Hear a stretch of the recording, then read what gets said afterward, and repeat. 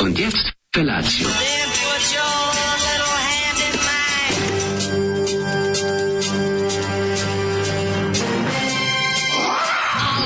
Grupa rozvojenih mladića trči po studenom vazduhu pre zore. Alarm! Ima da kane, nema problema. Svakog radnog jutra, od 7 do 10. Hajde, Geri, jako se velda! Nema da prska, nema da prska!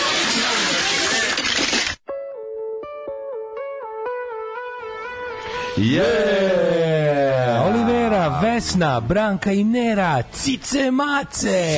Cice Mace. Slušali smo Cice Mace, Zoli nam je pustio Cice Mace i je boga ćaća.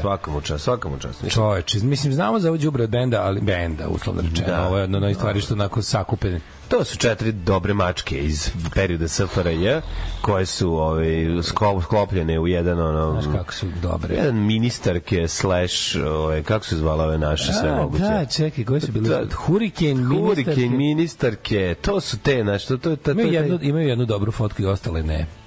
Fure, sve su naravno onim kratkim šorcićima kao svetsko prvenstvo 78. Majice na ramfle, disko su obučene. Do kolenice šarene disko, da, i dole adidaske patike i na njih one rollshoje što nisu patike, nego se samo dodaju na patike. Da, naravno, 80s. Ovo je naša verzija ovog Džingis Kana, zapravo je ono urađeno kao Marko, Kraljević Marko. Mislim, to je to, ili ti Raspućin, razumem. Pa da, to su to. Disco dancing, što bi se reklo. Disco dancing, ex-knacks, disco dancing. Što bi Finci rekli, disco dancing. Šiljilo se na njih. Šiljilo se sve. A mislim, verovatno su šiljali kakvi fudbaleri, podgrevali kiflici i funkcioneri. Ne znam koja, baš ne znaš šta sad radi, recimo Nera ili Olivera ili Vesna ili Branka. Ne znam, znaš. Su žive zdrave. Čekaj, ona... Ova je 81. Pa niko tu nije posto poznat. Da, Raski su bile značajno poznati od njih. A to je drugo nešto, malo drugčije. Raski su i plesale i pevale. Raski su bile ipak imali neku pesmu, nešto. Jesu, da. Ovo je baš teško đubre. Mislim, pogledajte, Roda Rock, Klikeri, Krpice, Disko, Baba, Super Marko. Da, je. Mislim, PGP RTB đubre, 1981. Ali ovaj album Zero njihov, baš koliko traže ljudi za njega. $53 košta. $53 košta. Znaš kako je omot je jebote ko neki italijanski horror prog rock. Znači, ovaj album Cice Mace pokazuje ti omot komotno kao Goblin iz onaj soundtrack za recimo za nekog jako je horror, muzika je horror, audio horror, da čisto. Ovaj omot, nađite Cice Mace Zero ploču da vidite baš onaka mačka s 4 oka jezivo izgleda. Baš je horor. Hladno je jutro, mislim da posljednji put ovako jutro bilo ladno kad su iskrcavali na Normandiju, što je baš ovog jutra. To je neko vreme. Što smo i Daško i ja imali prilike malo da oslušnemo. Ja sam puno imao prilike, ja sam se uspavao, ja sam krenuo izravno, kad su oni krenuli, da u ponoći krenuo broadcast i radi se o Time Ghostu, o Indiju iz partiju, koji imaju veliku emisiju od 12 sati danas. Pošto je danas 6. jun. Da, prvo je bilo od početka, od izbacivanja prvih podobranaca, znači ja sam se mlađo, to je tako bilo dobro, ja sam to pustio i uspavao sam se negde, ne znam, posle koliko je toliko lepo spavao. Znam da sam samo u snu uspeo da ugasim. Super što je to bio streaming, sad možeš gledaš malo kao kad završi streaming ima emisija. I sad sam nastavio čim sam došao ovde, pošto malo nam poranio. I onda sam još ovde 20 minuta gledao ovaj nastavak i to se sve da gledam, pošto kad mi završimo emisiju kreće novi deo. Od iskrcavanja do zauzimanja. Ovo je sad bilo Airborne. Ovo je bilo Airborne. Da, do uspostavljanja popularnog mostobrana. The Bridgehead. A stvarno danas je i datum i vreme i okolnosti su kao njima tamo, 44. Sve izgleda tako, da. Isto tako tmurno pada kiša. Znaš kad ste to gledali kako će, oni su namjerno bavili smo Katru na kraju. Pa da, gledali su. Idemo kad je najgore vreme. Jer svi presretnuti izveštaji koji imamo kaže da oni nas očekuju po lepom vremenu. Da znaju da uopšte ne planiraju kad su bure i ostala sranja. I idemo baš tada. A na šta je neki komandant rekao kao, pa nemojte, bit će ružno vreme, a ovaj je to odgovorio da, biće i Nemaca. Biće i Nemaca, tako da možemo da odgađamo dok hoćete. Jako interesantno, stvarno, to će trebati jako puno, treba će vremena da se to posluša, ali lagano ćemo ga slušati. Zanimljivo je jer bukvalno ide iz minuta u minut, iz anegdote u anegdotu. Da, ali to su proverene stvari koje oni imaju dokumentovane i sve priče koje su i potvrđene, gde dodaje gde se fantaziralo, gde se ali super su sad kod ovih stvari, pogotovo kad intenzitet borbe bio manji, nešto tipo čeci kad te krenulo. Tu smo imali bukvalno priče o tome kako je koja kuća dočekala ove svazi, ove iz neba. Da, to je dosta interesantno. Sve interesantno, nisu normalni kako to dobro. Vidim da su radili, gledao sam oni mali kao najavicu pre ove, da su rekli da su uzeli ovog, pošto televizično je, znaš, oni obično prave onako dokumentaristički, a sad izgleda kao live coverage. Oni su napravili u fazonu da to izgleda kao, evo nas ponovo se uključujemo direktno na lice mesta. A 44. jako dobro, jako maštovito. Pa svi da su im radili neki ljudi koji su verzirani u televizijskom prenosu, znaš. Da su uzeli reditelje, televizijskog reditelja. Jako je dobro kad tako, znaš, kad se nešto razvija, znaš, mislim, bukvalno, ja ti kažem, znaš, sledeće njihovo, oni će uraditi dramatizacije, vidjet ćeš. Oni će na kraju raditi dramatizacije. Mislim da nema potrebe za drugi svetski rat će završiti na ovaj način na koji će raditi. Dobro, nešto što sledeći projekat budu radili će uraditi sa dramatizacijom. Ili će uraditi neki veliki pad Berlina će uraditi možda budu radili, vrlo je moguće. Sledeće, nemam pojma.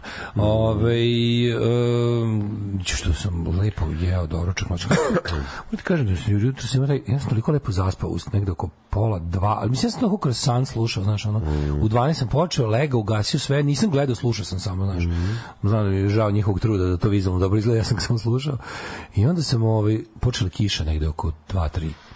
Da ruminja. Kako je lepo pada, da sam zaboravio da kiša može i lepo da pada, da ne mora da kiša je kod mene uvek samo se ubacimo gledam da će curi, razumiješ. I sad je lepo padalo, ja sam tako se lepo komirao da sam u 6 kad mi je zvonio sat, da sam samo naglas rekao ne, znaš, baš mi je bilo kao pustite me ljudi da spavam, kao kako je bilo nikad mi jedno najtežih ustajanja ikada ovo jutro.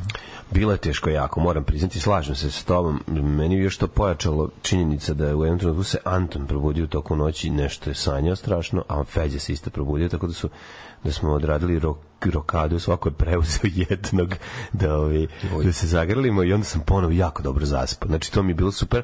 Zaspali smo zajedno. Verovatno je kiša bila. Kiša je bila, bre. Kiša je tako stvar. Ja čak i kad je ne čujem, čuješ, ona radi. Ja kad je ne čujem bez dobre prozore, ona radi nešto mirujuće. To je nešto neverovatno. Znači, to je kiša uopšte ne možeš da čuješ. Lepše je kad je čuješ. Dubok san sam zakontačio. To padanje vode s neba po nama, iako ne direktno po nama, uspavljuje, jebote. Znaš, kao ako si dobro izolovani, ne čuješ, ali nekako znaš da je pala kiša, jebote, po tom nekom, ne znam da objasnim to. Kao da se neka težina, juče bio užasno težak dan, težak dan. To je kao da je neko otklopio konačno. Pritisak u loncu je bio grozan, da baš je kuvalo, ali znaš, nije grunulo oluje, nego je krenulo da pada lepo. Ne, da. Izvukli smo se u Beogradu, popušio tešku kišu. Ovo je letnja kiša, mislim, klasično. Mislim da ja se nadam da sad, mislim da smo bar mesecima malo mirniji od tih ogromne količine padavina za jako kratko vreme, što meni napravi problem. Ne znam, to će. Aj pokrenemo akciju da mu ispočetne poruke. Da mu ispod svakog Instagrama obraćanje nacije ostavljamo poruku smaraš, ništa više, samo to. I da ga novinari pitaju samo predsjedniče kako ste. To je meni isto palo, predsjedniče kako ste, jako dobro. Jeste dobro? Predsjedniče, ste dobro? To je jako nervira. To je radikalski. Kako se osjećate? Da. To je kao da smo Češelja naučili. Predsjedniče, ste vi dobro? Kako ste vi? To je služba metod. To je služba metod. Kontent da bi još više brže i bolje izludeo. Uznemiravanja. Da. Krv ti jebim lebu. Opa, ste cicamace pustili, neko je znao što smo. Kako znate cicamace, čoveč? Ne, znamo mi svi za cicamace, ali ne znam da ih prepoznavaš, smo normalni. Ja znam cicamaca, moram cicamaca. Što sam sad ovako rano puštao sve, kako kršu od pesme. Zoliko voditi naredne subote kao mamac za patrole i ostale. Da. I ostale faširane debile, kakav ušao u Zoli, jebote Bog mater na današnji dan. I on dođe da s Đoku Vlaha sapletete dok hoda. Kako dobro, samo da ga sapletete dok hoda. Da. Zoli pobedio si svaki mogući četvrtak. Zoli marš. Kaže, ovaj stih na prvu plus tema tako smrdi na Boru čorbu. Sad Zoli odne omot od cinglice, baš sam to mogu pogledati, nisam, možda jeste to nešto ovaj.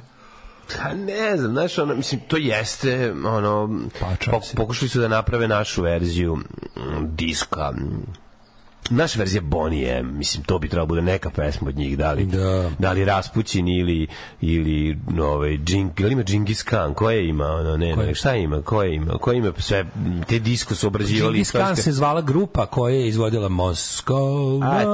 To je trebalo bude. To je nemačka grupa. Pa dobro, nemačka grupa pisala se Džingis Khan. Dobro, mislim, onda Džingis Khan je imala pesmu Moskov, to je bila poznata. To je bio njihov nemački Bonnie M. Da, pa evo, to je kad bilo ludilo. Ovo je bilo na tragu toga, mislim, trebalo da bude. Ti znaš da se Vačpa iz Bonnie M ženio devojkom sa Makedonkom, da. Kupio ženu. To je apsolutno svako znao. To je jugoslovenska mega poznata činjenica. Makedonski zet, jugoslovenski zet. Da, jugoslovenski zet. A meni Bonnie M izgledalo kao neki crnci sa sifilisom koji će ti izbosti skakavcem. Da ih vidiš, kao ono, znaš, pre hip-hopa, oni Pimps and, znaš, kao recimo, pa taj pevač, Bronx, cijela grupa, kao Bronx 76, razumeš, kao pre hip-hopa, pre ono... Malo je crack house, mislim, da. Pa što, razumeš, kao tako smo bili baš opasni, oni. Oni što kvrljivi Harija problema s njima. A ne, ali meni čak nisu ni izgledali američko, oni su meni više izgledali domaće. Razumeš, on je meni mogu tu da bude i komšija. Oni je, pa čekaj, ja mislim da se Bonnie M računaju kao nešto evropska grupa, da su oni engleski ili možda čak i da su oni, ne znam kako se Bonnie M.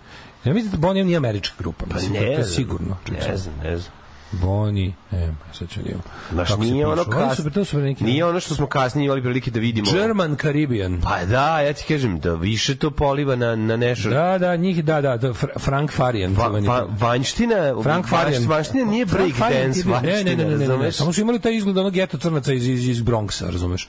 Koji će ti izbosti s kakavcima i daći ti i ubošćete špricom s heroinom. Mene vačpe više naškalije povlači, razumeš? Ali to su Jamajkanci. Pa da, druga. Ali gospodin Frank Farian, on ti je Dieter Bohlen pre Dietera Bohlena, on je čuveni kao hitmaker. Znaš, ima mi taj moj komšija moment. Kakav je Frank Farian, možete ga vidjeti. Znači, nisi siguran da li je ono proto-porno producent ili proto-disko producent, što je verovatno isto. Imali razlike u tome. Da. On je čovječ, on je stajao iza, on ti je sad baš gledam, on ti je stavio iza Bonnie Ema, iza No Mercy, iza Milli Vanilli. Sve te ono. Sve trash. Da. Sve trashić. He was publicized members were merely lip syncing to songs. On je bio baš pravi ono kreator tih manekenskih grupa gde neko drugi peva, a ovi izgledaju. Pa da. Ali to prodaje jako puno. Znači, znao on je izmislio to ono. Znaš, znači German Caribbean, da. Džingis Khan su bili verovatno kad je krenuo taj talas toga, onda su ono jebi ga Nemci ga iscedili do kraja. Pa da, pa su onda našli Kraljević Marko. Apsolutno. Koji super Marko. Jer se Super Marko, mislim, o srednjem veku se nije pričalo. Bonnie M imali koncert na stadionu Voše. Da. Bonnie M su iz Njemačke, jeste. A on došao da vidi Mladu. Baš me zanima kako je završio brak. Nisu oni opasni, nego se ti bojiš jako gore od lake. A nije brak se opasni, izvini. Tako su se jesu. Oni vačpe, oni prsluk na golo telo, zvoncare. A to je okej, to je tako izgleda. Nije on izgledao opasno, ali ono što je realno, mogu si naleteti na njegovog sina ispred Narodnog bioskopa kad završiš gledanje u Zmajevom gnezdu i da ti izroka nogom u glavu. Imali su izgled negativci iz Prljavog Harija, onog tamo nekog dela. Kao oni Black Pantheri, znaš, ono kao ne znaš Black Panther ili samo Junkie. Nije Prljavi Hari, nego Samrtna želja. Više su polivani sebe. Prljavi Hari je u San Francisco, bandite. Ali ima Prljavi Hari treći deo, znaš da ima onih Black Revolutionaries, da ima pegla. To je taj izgled je bilo. Ne znaš da su Crni Panter ili samo Junkie. Ali kasno ti je da saznaš. Da. Znaš što tebi smeta? Ti bi im volao više Amerike, a manje velikog rita u njima. A veliki rit je u njima ja. Meni su skroz Amerike, ja se izvinjam. Meni to baš sam i Bronx, razumeš, kao to. Kada što kad ti kažeš, znaš ti imaš, u Americi imaš delova, debelac, ne sme da zađe. Znaš te priče? To mi je to. Bonnie M liče na ekipu iz domaćeg geta, Marinkova bara crew. Pobrkao sam Bonnie M sa Bee Gees, a Bee Gees znam da su sa Isle of Man. Dobro, Bee Gees su Burazera 2, što imaju muderna razdelja. Oni su iz... Kako se prezivaju oni? Gibb, samo Gibb stvari. Alvin Gibb i da ovaj drugi se zvao i treći, ne znam koji ne mogu sad. Kaže, u tvoju odbranu, moja žena Romkinja, a još mi je frka od tasta. Kad ga vidim u mraku. Dobar jutro, drugovi. Ste vidio što je Pijani Grčić u Obrenovcu? Si vidio kakav Justice Porn. Znaš što nema snimak toga? Hoćemo snimak toga. Pijani Grčić maltretirao pevača na 18. rođendan, ga pukao pesnajem u glavu. Ozbiljno. Neki joca. Neki vačpe i ocen 18. rođendan. Moramo to da vidimo. Neko ima snimak. Dajte nam ljudi, fali nam pravde u našim životima. Ne, šta mu je? Nabom USB u čelo. Au, čoveče, što bi ja to gledao. Ne nabio mu USB dublje nego što je onaj. Koliko je to divno. Sad izdvojio sam namjerno da ti nagomili, pročitam gomilu ovih pohvala poruka za prvi servis. Super. Zato što je stiglo na 5-6 i da ti kažem da se ja isto slažem sa ovde navedenim. Juče sam gledao tu novu epizodu koju će okačiti epizodu prvog servisa. Mislim, to je ako ovo ne budu ukačili veliki mediji, neki ovi standardni, ako se ovde ne bude, znaš, bar ono Nova S ili da skrenu pažnju ljudima, da ti još povećaju publiku. Zato što je ova stvarno epizoda bila, kako ti kažem, ovo mi je mesto na prvom programu u subotom u 8 uveče. Pa da. Ovo je Saturday Night Live, ovo je... Tako. Ova epizoda je bila teški Saturday Night iz njene najbolje faze, tako, iz kraja 70. Mislim, ovo je stvarno nepravda koliko je ovo dobro, da to bude osuđeno na internet i na kultnost. Stvarno, i svaka čast glumcima, znači svaki glumac koji se pojavio, inače koji se pojavio, ali u ovoj epizodi pogotovo, je toliko dokazao da je glumčina, da voli glumu kao glumu, da je umetnik i da je ono, a pored toga pokazuje da je car. Zato što stvarno ona količina ovog zajebavanja je toliko, to je neviđeno na našim prostorima. Pa da, znači neviđeno na našim prostorima da su glumci toliko spremni da se super zajebavaju na svoj račun. Zato što je to američko trpanje, razumeš, ono klasično. Hvala Bogu da si imao ekipu ljudi koja ono. Pa dobro kad je ona Andrija Andrija svaka. Pa da, znači, ne. Pazi oni dodaje, znači kad ti imaš ljudi koji ušao je u istoriju, da još. Kad je vidio trpanje dodaju sam. To su najbolji ljudi. Pa to su rođeni zabavljači, razumeš. Kad te neko dobro zajebava, pomozi mu. Kad imaš čoveka koji imaš čoveka koji hoće da dođe da uđe u tu zebanciju, konta sve, jasno mu je.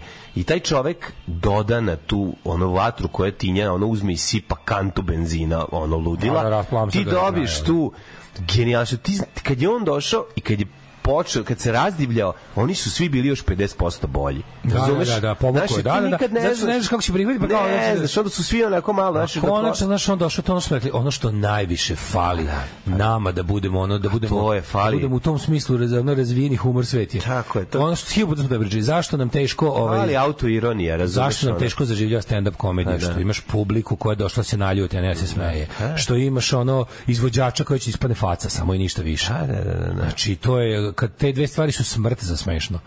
Ako imaš publiku koja će da se zajeba, da bude zajebavana i da se zajebava i izvođača koji je spreman da sam sebe uvalja u govna za smeh, kažem, to je dobitna kombinacija. I to je ti biti briljantno, i to je zato što su ti ljudi super, znaš, kad ti dođe, mislim sve epizode sa ljudima koji su, znaš, kad je došao Kanović da duva lepak, da igra, ta su ti igra dobra epizoda odmah, razumeš? Zato što kad svaki čovjek pristane, kad neko kako im skoče glumačke sposobnosti, pa da, zato što nemaju prilike se glumci koji nisu baš nisu nešto poznati kao jako dobri glumci u smislu da ono kao, znaš, dobiju bukvalno kad se oslobode i kad prestanu da brinu o tome da budu face, postanu i bolji glumci. I to jako dobro utiče na njihovu izvedbu. Pogledaj ovo juče koliko nije bilo.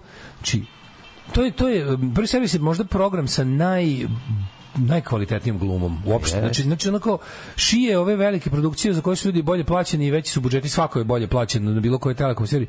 A brate, to je festival preglumljavanja, festival neprirodnog, ovdje to skoro nije, ovdje se desi preglumljavanje kada dovedeš nekog ko apsolutno nije glumac, pa uzme da glumi, pa onda to bude smešno. Pa da, onda to bude smešno. Da, onda je žilnik. Dovedeš nekog, razumeš, plivača, pa onda plivač ne zna da glumi, pa bude smešno. Smešno. A ovo kad dođu pravi glumci, pa ne odu u taj preglum, nego pogotovo Andrija, stvarno bio super. Jako je dobro, ti face, cringe koje pravi. 13 minuta čiste super zabavno, naglas smejanja. Jeste. Ispalo je, mislim, najbolja epizoda koju smo snimili sad, ali ja mislim da je najbolje. Što nam više budu dolazili ljudi koji poznaju autoironiju, koji znaju šta taj projekat jeste, i to je mislim, ti trebaš postaneš kultan da bi ljudi shvatili da je dobro i da je kao ima, da je katarzično za njih dođu se zajebavaju na svoj račun. Pa da, ako već serija nije opšte narodni hit, onda je to nešto kao da bude prestižno i katarzično doći i zajebati se na svoj račun. Ako ništa drugo među samim glumcima, razumiješ? Tako je, upravo. Bio sam u prvom servisu, to je nešto onako. Pa da, bio sam nešto, dokazao sam da to je tako. Dobre. Ne može baš svako. Došao sam da se zajebavam i jako je bilo dobro i bilo je stvarno super. Ja mislim, znaš, ako ovo bude odgledao Andrija Milošević, da će on poželjeti da dođe za neko vreme. A bila bi fora za sledeću sezonu, razumeš, da onda on danas, a da se s njima isto smisli neki super konzor. Kako ne, mislim. Ideja ima koliko hoćeš, samo neko oni, kad dođu, može da se vezuje za njihove neki ulog iz mladosti, možeš da potpuno promeniš, pošto su glumci mogu da igraju nekog sasvim drugog lika i to mi isto super. Znači, Kaže, koleginica pušta na telefonu insert iz Selo gori i kaže, ne prevaziđena serija. Pa da, evo, do čemu mi pričamo. Pa to je za ove epizode prvog servisa. Smo jučerašnji postavljamo. Andrija na kanal Andrija se zove. Andrija epizoda. Kaže, se to zove autoironija zato što je Andrija došao svojim autom. Da. Zato. Odmah će ga pogoditi. Zato. Da. Kad je Mikić rekao da mu izdavač zabranjuje da repuje, mislio sam da će se ugušiti. To je stvarno bilo jako smešno. Konačno, super se končno bacio i tenis seriju. Prvi seriju su odlična epizoda. Pa da, svi su legli. Dobro. Mislim, sve te budalačne s tim da su i oni dodali. Viktor Savić, pizdati mater. Pa to je on dodao, razumiješ, to nije bilo u scenariju. Kako punchline, pa genijalan punchline. I onda smo razvili. To je stvarno on dodao. On je dodao. I onda smo ceo taj kraj sa Noletom, mislim, to smo sve dodali tamo na licu mesta. Jer je on rekao to. Jer je on to rekao. Zato ti kažeš. Čovječ, viš to baš svaka čast jebote. Skroz je ono da promenio, a stvarno da, ne kažem ti, dao nam je vetar u ljedra da možemo da dodamo još 15 debilana. Da. A konto toga, tako da je super. A Tanja kad izađe sa onim glasom Rahele Ferrari, ja. I najjadniji od svih babastih upada. Ja čujem poznat glas, a televizor ugašen. Taj cringe, to je tih 1000 tih jadnih fora i super ispalo. Stvarno je znači najbolje snimljena epizoda i oni su bili genijalni. Mislim, naravno i ona Marko čuvena. Čekaj, ti si koji si ti? Pa to je ono, to svako od glumaca živi, to je realno. On zna bolje. On zna bolje ko je on. Pa tako je, to je beskrajno, odlično ispala epizoda, stvarno, ali kažem da nije čovjek došao i pristao se zajeva, znači bez ikakvih i da dodaje. A valjda će biti, što se kaže, pokretač, valjda će biti načelnik, valjda će drugi vidjeti da je to smešno, da je to vrhunski humor. Tako je. Da je to vrhunski humor, a ne već se biti Bikovići, molim vas. Da. Nemojte stalno biti faca, odmorite malo. Znači ko Roko pod stare dane. Sad samo kad snimo i dalje on delje najkvalitetnije klinke na kontinentu. Ali brate, kad je obučen, onda se samo sprda. Onda se samo sprda na svoj račun i to je apsolutno. Igrajte se, ljudi. Šta si ti juče radio? Ja sam juče... Lovorikari. Da, ja sam juče. Čekaj, mi ovdje nismo ni preslušali još ni prvu pesmu. Ovo je sve... Ja smo prvu. Nismo prikali. Nemoj me zezati, nismo ni jednu stvar čuli. A na šta sam ja spremio? Šta? Novitet, novi shop. Ajde. Novi shopliftersi. Daj mi, fresko. Daj mi, brate, sad još bubnjar, još ćata, još briše, znoj se čelac snimanja. Jeste, a ovdje ljudi ne može biti freski. Super stvar. Da vidite kako se pravi hitovi. Fabrika hitova. Vojina, Ćate, Nebojše i novog basiste, ne znam kako se zove. I ona nek samo što me zamenio, tu mamu mu. Ne, odlično svira čovjek, stvarno. Ima isti bas kao ja. Slušajte ovo kako je dobro. Isti mu ko tebi. Novi lifteri, odlični, Second Nature, hitčina. Liči na Shades of Party na Alkaline Trio i tako to. Lepo. Lepo, moderno. Liči na moderno, lepo. Momci jednostavno najtalentovaniji. Naš bend nema priče tu, samo se izbacuju hitovi. U epizodi Andrija izgleda kao da je realno popizdeo, kao da mu niste rekli šta snimate. Zato je dobro. Pa da, zato što... A ne da je znao, nego i sam dodavao je, super se igrao... Dobra je ovo pesma. Dobra je ovo pesma. Dobar mami svojoj. Šta si juče radio, Mladene? Juče sam, nisam sedao na lovorikama, juče sam se razbacao. Otišao sam odmah na Plates. Pošto je došlo do rokadisanja u snimanju državnog posla zbog boljesti članova, onda sam ja, nije bilo čitanja juče, ja ih odmah u auto 5 litara goriva da vidim kako radi nova kosilica. Kupio si kosilcu, jesi kupio samohodku? Ja sam kurac. Kupio sam izrizikovao sam, otišao u Rumenku i kupio za 10.000. Polovno? Ubija, znaš kako je dobro. A znam da je dobro sigurno, ali ne, čovjek se bavi kosilicama, prepoznao me, odmah rekao, desi, dođi sutra, isputo sve. Rekao, nema problema, evo vidio, ako uzmi ovu, ja ti savjetujem, uzmeš ovu, ova je jaka, nemaš ništa da nemaš, vidim da tebe ništa to ne zanima, da ti to nešto čačkaš, hoće samo da ti radi. Evo ti ova, i stvarno je... morao sam da ispravim The Lone Mover Man. Sećaš filma Kosač, kako ne? Production. To je Spielbergov tekst. Ne, Spielbergov King, izvini, to sam tada kažem. To je dobar trash od filma. To kod nas bilo reklamirano kao prvi film snimljen u virtualnoj realnosti. Screensaver presents. Ne, mi smo ga gledali. Mi smo gledali na rođendanu. Lone Mover Man. Teški rođendan. Mi smo gledali na rođendanu. Distribuciju. Ali u srednjoj školi. To je bilo srednja škola. Kako taj film sa hladne vremenske distancije izgleda na Wikipediji? Kosač, da. Ne znam kako izgleda. Bio sam Kosač, znači iz 92. film virtualno je stvar. Moram ti reći da je prilično zeznuto da će sada vidim šta i kako fali i gde. Tu Pierce Brosnan glumi, čoveče. Ali verovatno ja sam to zaboravio. Verovatno ne glavnu ulogu. Glavnu. Stvarno. Da, Jeff Fahey i Pierce Brosnan. Da. Kosač. To je u slavu tvog jučerašnjeg. Mog košenja. Košta je $10 miliona zaradio 40. Znaš ti kako sam ja odradio klasičnu kocinu. Čak sam imao jedan za mene dosta nesrećan slučaj, preseko sam blavora na pola, verovali, ne u travi. Ubio si zmiju? Da, blavora nije zmija, to je zmijoliki gušter, da. baš mi žao bilo, ali je big. Joj bre, nije pić sle. Pa verovatno je Slepić, može da. Slepić, neko nema blavar Pa Slepić, da, pa dobro, to je zmiju. to. Pa nije zmija. Guštera, dobro, da. Gušter, da. Za to si idu u zatvor. Iako mi žao, svi pobegnu, razumiješ, sve pobegne, ono što treba da pobegne. Sve sam odradio u profi, moram ti reći. Ako sam shvatio sam da je za to mene da je to too much za mene. Nije samohodno, znači ima da se čovjek umore. Ali je dobro, jer je to moja verzija teretane. Tako. Znači ono što ću ja sebi od mišića izangažovati, a boga mi mora se izangažuje sve da bi se davljala, a pokazao sam ti kako izgleda. Jel da izgleda sada ono de prelepost.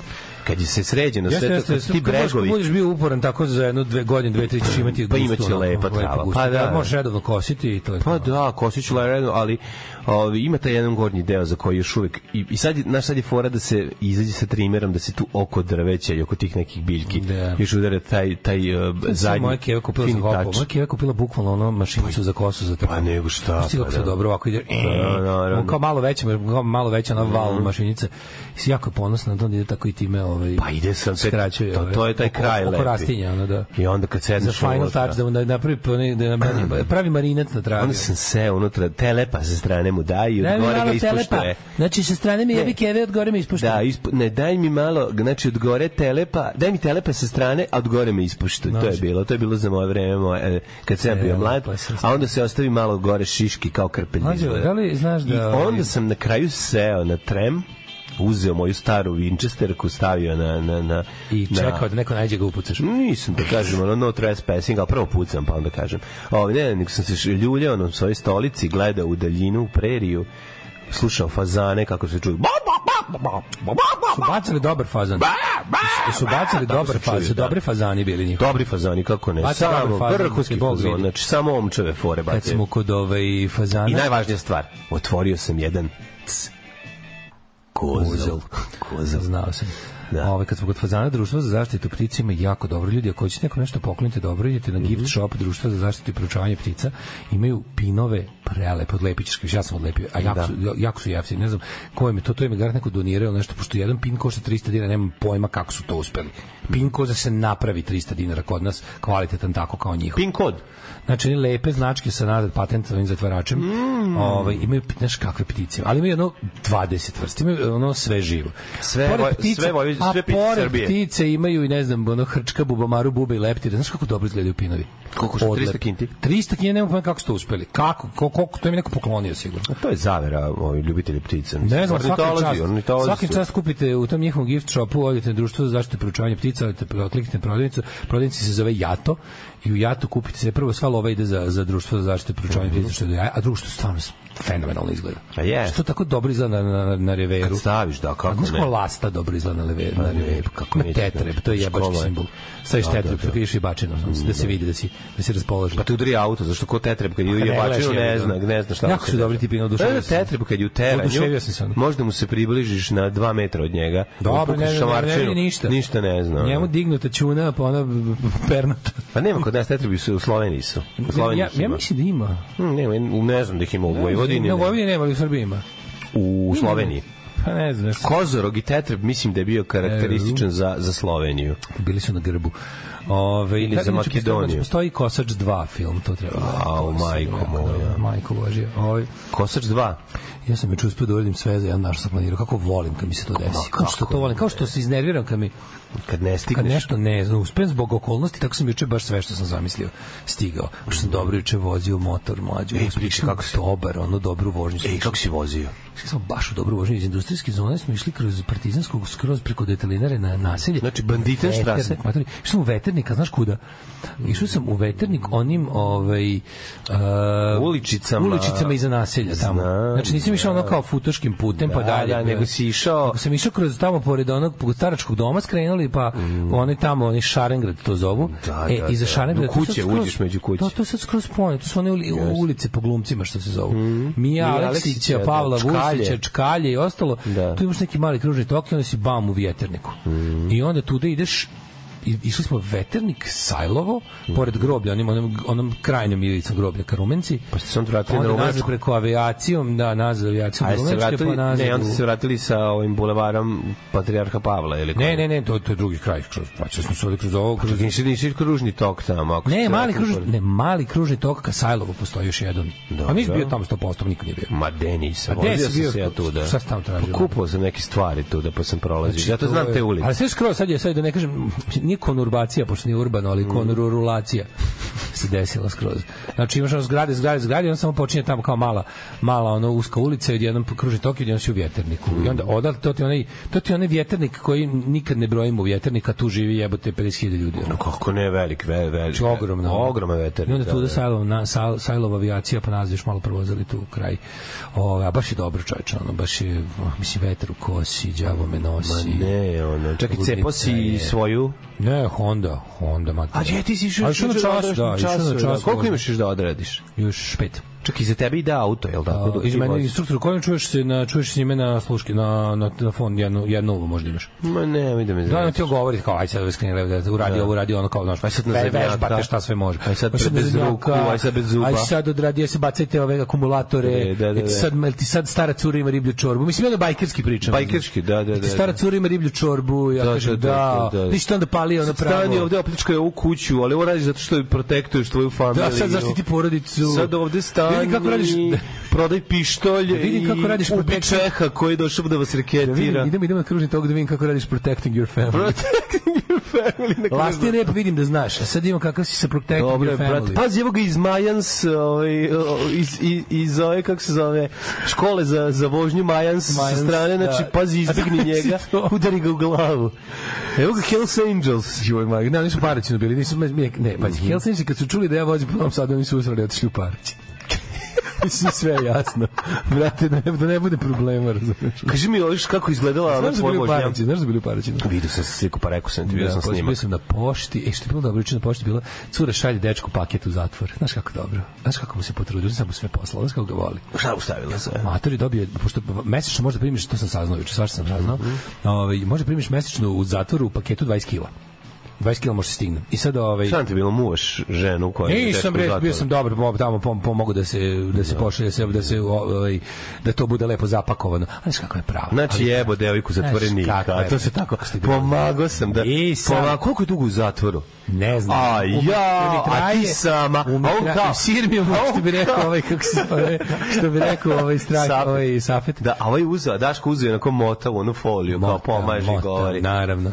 Jao, kako je to grozno kad ti dečko tako dugo u zatvoru, a ti sama. Kako ona prava, onako, znaš kako je ovo. Tetkologica. Ne, mala klinka.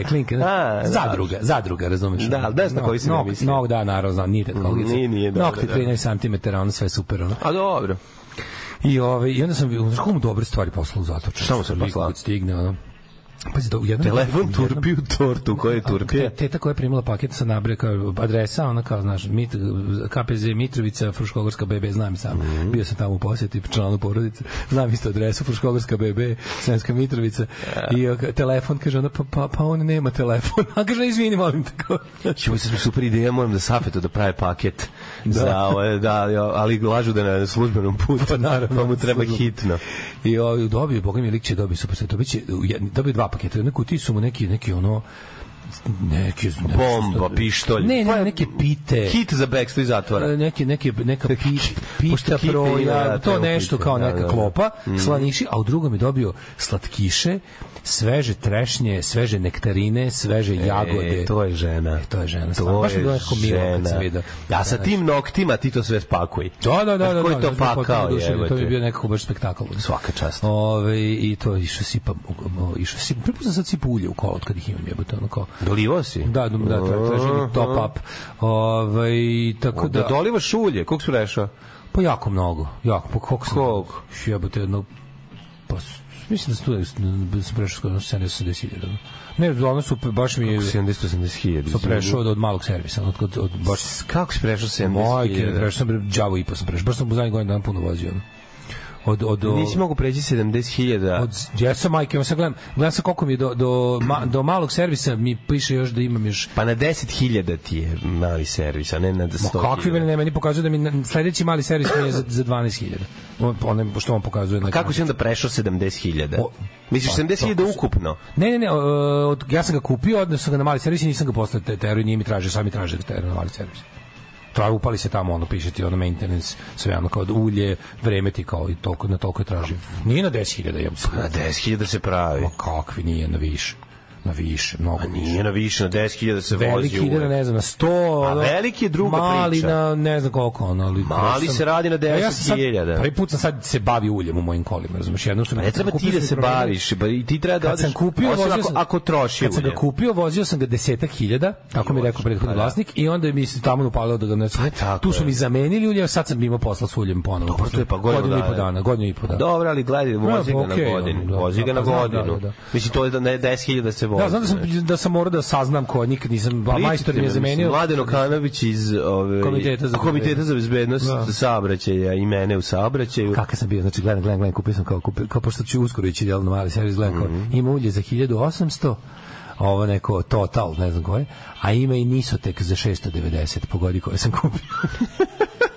Ja verujem u domaću industriju. Ali nije kupuješ za automobil koji je, za taj se kupuje ulje. Pogledaš na internetu, ima koji je njegov ulje i to staviš. Ne, imaš tip ulje, moje je 50V35, razumiješ? Pa da, imaš njegov, koje oni Da, ali tip ulje, ne brand, nego viskoznost, kako što već zove. To gledaš. Sa te viskoznosti imaš različite brendove. Kad sedeš u auto, ne smiješ biti viskozno. Da, to moje ulje imaš za, kažem ti, 690, imaš i za 1900, tako da... Da, znam da si auto počastio sa ovim 690. Naravno. Pravi si. Ali i dalje držim reč koju sam dao prethodnom vlasniku da ću uvijek sipati ono skuplje gorivo. Nikad u moj auto nije išlo ono 95 oktana, nego šta sam zato skuplje. Sam gladan jebik. Tako, ali mu zato daju ulje. Ali zato viš kako zato ga ne nosim na servis. Svaki dan mu kupuješ poklone, al za rođendan mu kupiš ono mekani poklon. Tako je. Zoki Čalić i Kosta iz Novembra zajedno. Šta kori po gradu? Kucam, pominju ulje i kola i kilometražu, ja mi idu na nerve ovi ljudi. Ne, stani, nije moguće. Lažeš, umri, crkni, pičku materiju, jebote, vi jebete te automobile. Znači, ono kao, ne razumem se, boli me kurac, ima majstor za to, ono jebote, ono. Dobro, zato što se ne razumem. Nisam prešao 57.000, smirite se u redu i ono. Nemoguće, ju što lažeš, crkni, umri, ajde u pizdu materinu. Dobro, kakav ti to auto imaš? Imam najbolje auto na svetu. Zato što super zarađujem od vašeg Patreona, imam milione, ono. Ajde, skinite mi se u pičku, ono.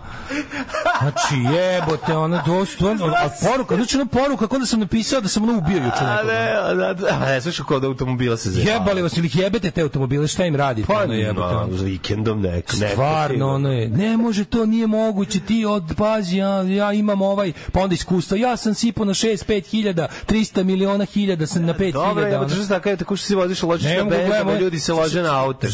Zadnjih 100 poruka su sve neke cifre, ono, ne mogu da gledam, boli me mozak, ono, razumiješ, ono. Nije, samo što ti rekao cifre, ono. Ja sam rekao da je nemoguće da si prešao 70.000. 57 sam prešao. I to je jako puno. Mislim, to mi je ono... Znaš, ono kao, kupio sam auto, mene to ne zanima, kupio sam auto koji javlja kad mu šta treba. Mislim, to je super, ono, kao, srećan sam što mu to radi. Nije stao, dobro radi, kad mu treba ulje, on se javio. Ma neće stati, govorim ti o produženju samo mašine. Evo, naučio sam da se ulje menja češće nego što auto traži. Na 10.000 menjaju uvek. Samo sebi pogledaj, kad pređeš 10.000, 12, ne mora sad ti biti, ono, znaš, znam, ne nisi.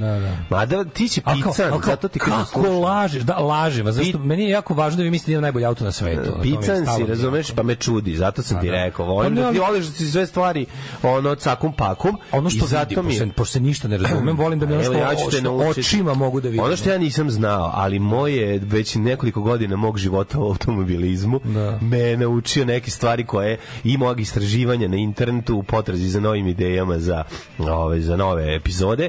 Sam i u slučaju saznao neke stvari, pa sad delim sa tobom. A eto, ljudi potvrđuju to što sam rekao, tako da nemoj da vičeš, nego prihvati dobronameru drugarsku kritiku. Što vičeš na svoje slušače? Zašto slušaci viču na mene? I to šalju poruke velikim slovima. Majke mi, poruke velikim slovima. Veliki slovima, to su stariji ljudi. Kako mastiš velikim slovima? A dobro, zato što stvarno zvuči. Pa dobro, kad si rekao 70.000. Evo, ajde ovako, ako sam vas nešto slagao, to je stvarno zato što nemam pojma. Pa dobro, okej. A nisam teo da vas fascinira super auto. Moj auto košta 5.500 evra, pa sad vidite Niko se ne ljuti na tebe. Sad vidite kako se zove, šta sam ja za te pare dobio. Dale, prijatelju, niko se. I nisam ga ni jednom jebao, ono. Da. Iako tražio. Kaže, jel vam poslednji čas odlazak na motoskup u Kisaču? Ste radili drive-by? Pa onda kaže, mene je devojka ostavila u 20. kad sam bio u zatvoru. Dobro, nije bio baš zatvor, bilo je trežnjenje i nije bilo baš devojka, nego neka pijena lujka od prethodne večera. Da. Evo da podržim i Daška, ja sam s mojim Peugeotom prešao 20.000 km i sad ću da menjam ulje. I bilo je u roku od godinu dana. Nije nemoguće je, kako se zove, da si prešao 20.000 za godinu dana. Ti sigurno radiš kao taksista koji u slobodno vreme radi dostave. A što si se ti tako... Pa prože ljudi voziš automobile. A što zato što nije tačno? Jebote, ljudi su ti ispravili da nisi prešao 70.000. Nisi prešao 57, da, izvinite. Pa to je velika razlika. A i ovo je jako puno, što si rekao. I ovo je jako puno i gotovo nemoguće. Čak i to mislim da nisi. Čekaj sam sad još setio. Objasni ti meni, prijatelju moj, ti da bi prešao... Ti da prešao 60.000 za toliko. Ti moraš svaki dan da pređeš 200 km. Ti nisi prelazio toliko. Ti razumeš? Pa ne voziš svaki dan, ali kad voziš da svaki taj put koji voziš bude 200 km. Nije dale. Nisi dobro izračunao, ali sve okej. Zato što nisi dobro izračunao, sigurno si manje prešao. A sad se setio nečega da kad sam setio sam se to kad sam čuo da skupo ulje na pumpi, da mi je majstor kad mi je kad sam... To znači da si ti 6 puta prešao dozvoljenu, onu kad bi trebao po pravilu da si, pa šta ćeš, auto bi ti pre registrovao da pali ulje. Setio sam se kad se rekao da ima ulje za 1.900 dinara, a ja sam se onda setio da ima ulje i za više, jer sećam da mi majstor rekao... Kako ne? I da pokazuje mi račun čovjek. Rekao, želite si pustiti ovo ulje, ono ulje bilo nešto... Ima hladno ceđeno, da, maslinovo, ekstra devičansko mi je sipao. Šta je bilo kad bi sipao ekstra devičansko? Pa mi isto, za ribo bi posle nekoga, ona. Možda bi radio, stvari. Da auto nije predviđeno... Da sipaš univerzalni modifikator. Ja dok se namačkam, ja ne ulazim, samo ću ti to reći. Dok se ne namačkam, ja ne ulazim u kola. Treba da staviš univerzalni modifikator. Da. Kako se... 5.500 sve velikim slovima. A su te zajebali, gari za Francuza 5.500, pa jebote, kako ne znaš, moj drug kupio za velike slovima sve. I sad kreći veliki slovima, da. Ne, prva i osnovna stvar, ne smeš... Možda te sluša Kidi, pa si ga triggerovao. Ljubavi moj, ne daj se nervirati mva. Kaže, jesi ti jebo Vespu, ako ne ima jedan Japanac koji je ženio i prvo veče overio, čak je zvio taj skeč, to je jako smešno. Ne. Ali jako smešno što je jako dobro, neki TikTok video, ja se umrem od smeha, ali kao krene prvo dva primjera kako neka slučajnost dovede do romanse i sad kao ne znam neka riba, pa misle da neke, pa se na kraju za njega kako se zove udala, pa sledeći, pa treći kao krene kao žena ga umalo zgazi Vespom i vidiš njega kao venčava se s Vespom, a žena pored plače i prvo veče guzi Vespu, skrnao. Ali jako smiješno. Ćemo u prošlost. Da. A šta vi to ne radite? Šta? Nije valjda da vozite? Ti rekao da ti neću pričati o inicijaciji. Dobro, te se te pitam nešto. To je mračna tajna. Taj vaš klub, taj moto... Morate pokažem da lep snimak dronom ispao. Saže više. To sam te da te pitam, kako se zove. Kaži mi, kad se nalazite to, jer da bilo slučajeva baš onako, kako bih rekao, voljenja nekog prevoznog sredstva toliko baš da se na kraju idu u Augsburg. Pa ja sam čuo da je bilo, ali ne u našem klubu još ne. Baš ne. Mi smo samo pederi. Da, mi smo samo pederi. Okej. Ajmo u prošlost. Aj Vespa žensko.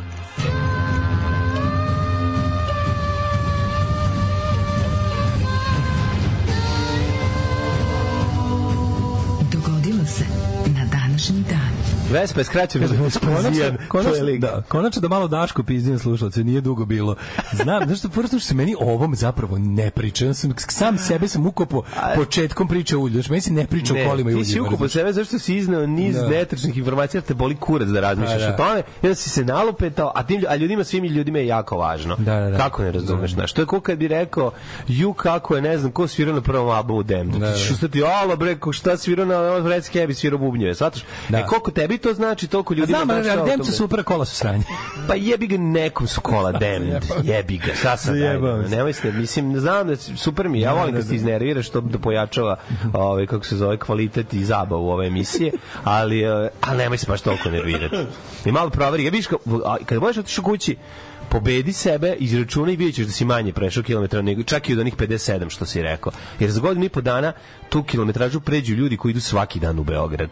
Razumeš šta hoćeš svaki dan? Komercijalista u Neltu, što je kažem. Bukvalno svaki Komercijalista u Neltu. Ne pređu ni oni, ali ajde kao blizu. Izračunaj. Čudno je 57.000 za godinu i po dana. Pa čudno je za tebe, za tvoju vožnju. Ne voziš svaki dan, o tome se radi. Da ideš svaki dan, pa ajde, to bi mogo da razumeš. Što isto nije bilo jasno? Kad se jedno vrijeme se prodavala kola, bilo je kao garancija 3 godine ili 100.000 km. Znam sam ja pomislio kao jebote, valjda ćeš uzeti garanciju, kao, ili garancija će biti ili 3 godine ili 100.000 km. Pomislio kao pa svako će valjda uzeti 100.000 km, to duže traje 3 godine. Pa da. Pa truje, ako traje, ako si ono, misli, zavis kako vozi. Ako ti to auto za posao, nije bilo, ta nama predsjednik nije napravio ove super puteve, pa su ljudi mali vozili, da budemo iskreni. A jeste, moguće, sad je sve bolje, sad je sve bolje. Danas je 6.6. Danas je D-Day, ljudi. Mislim, ono što je najvažnije da danas jeste D-Day, 6.6.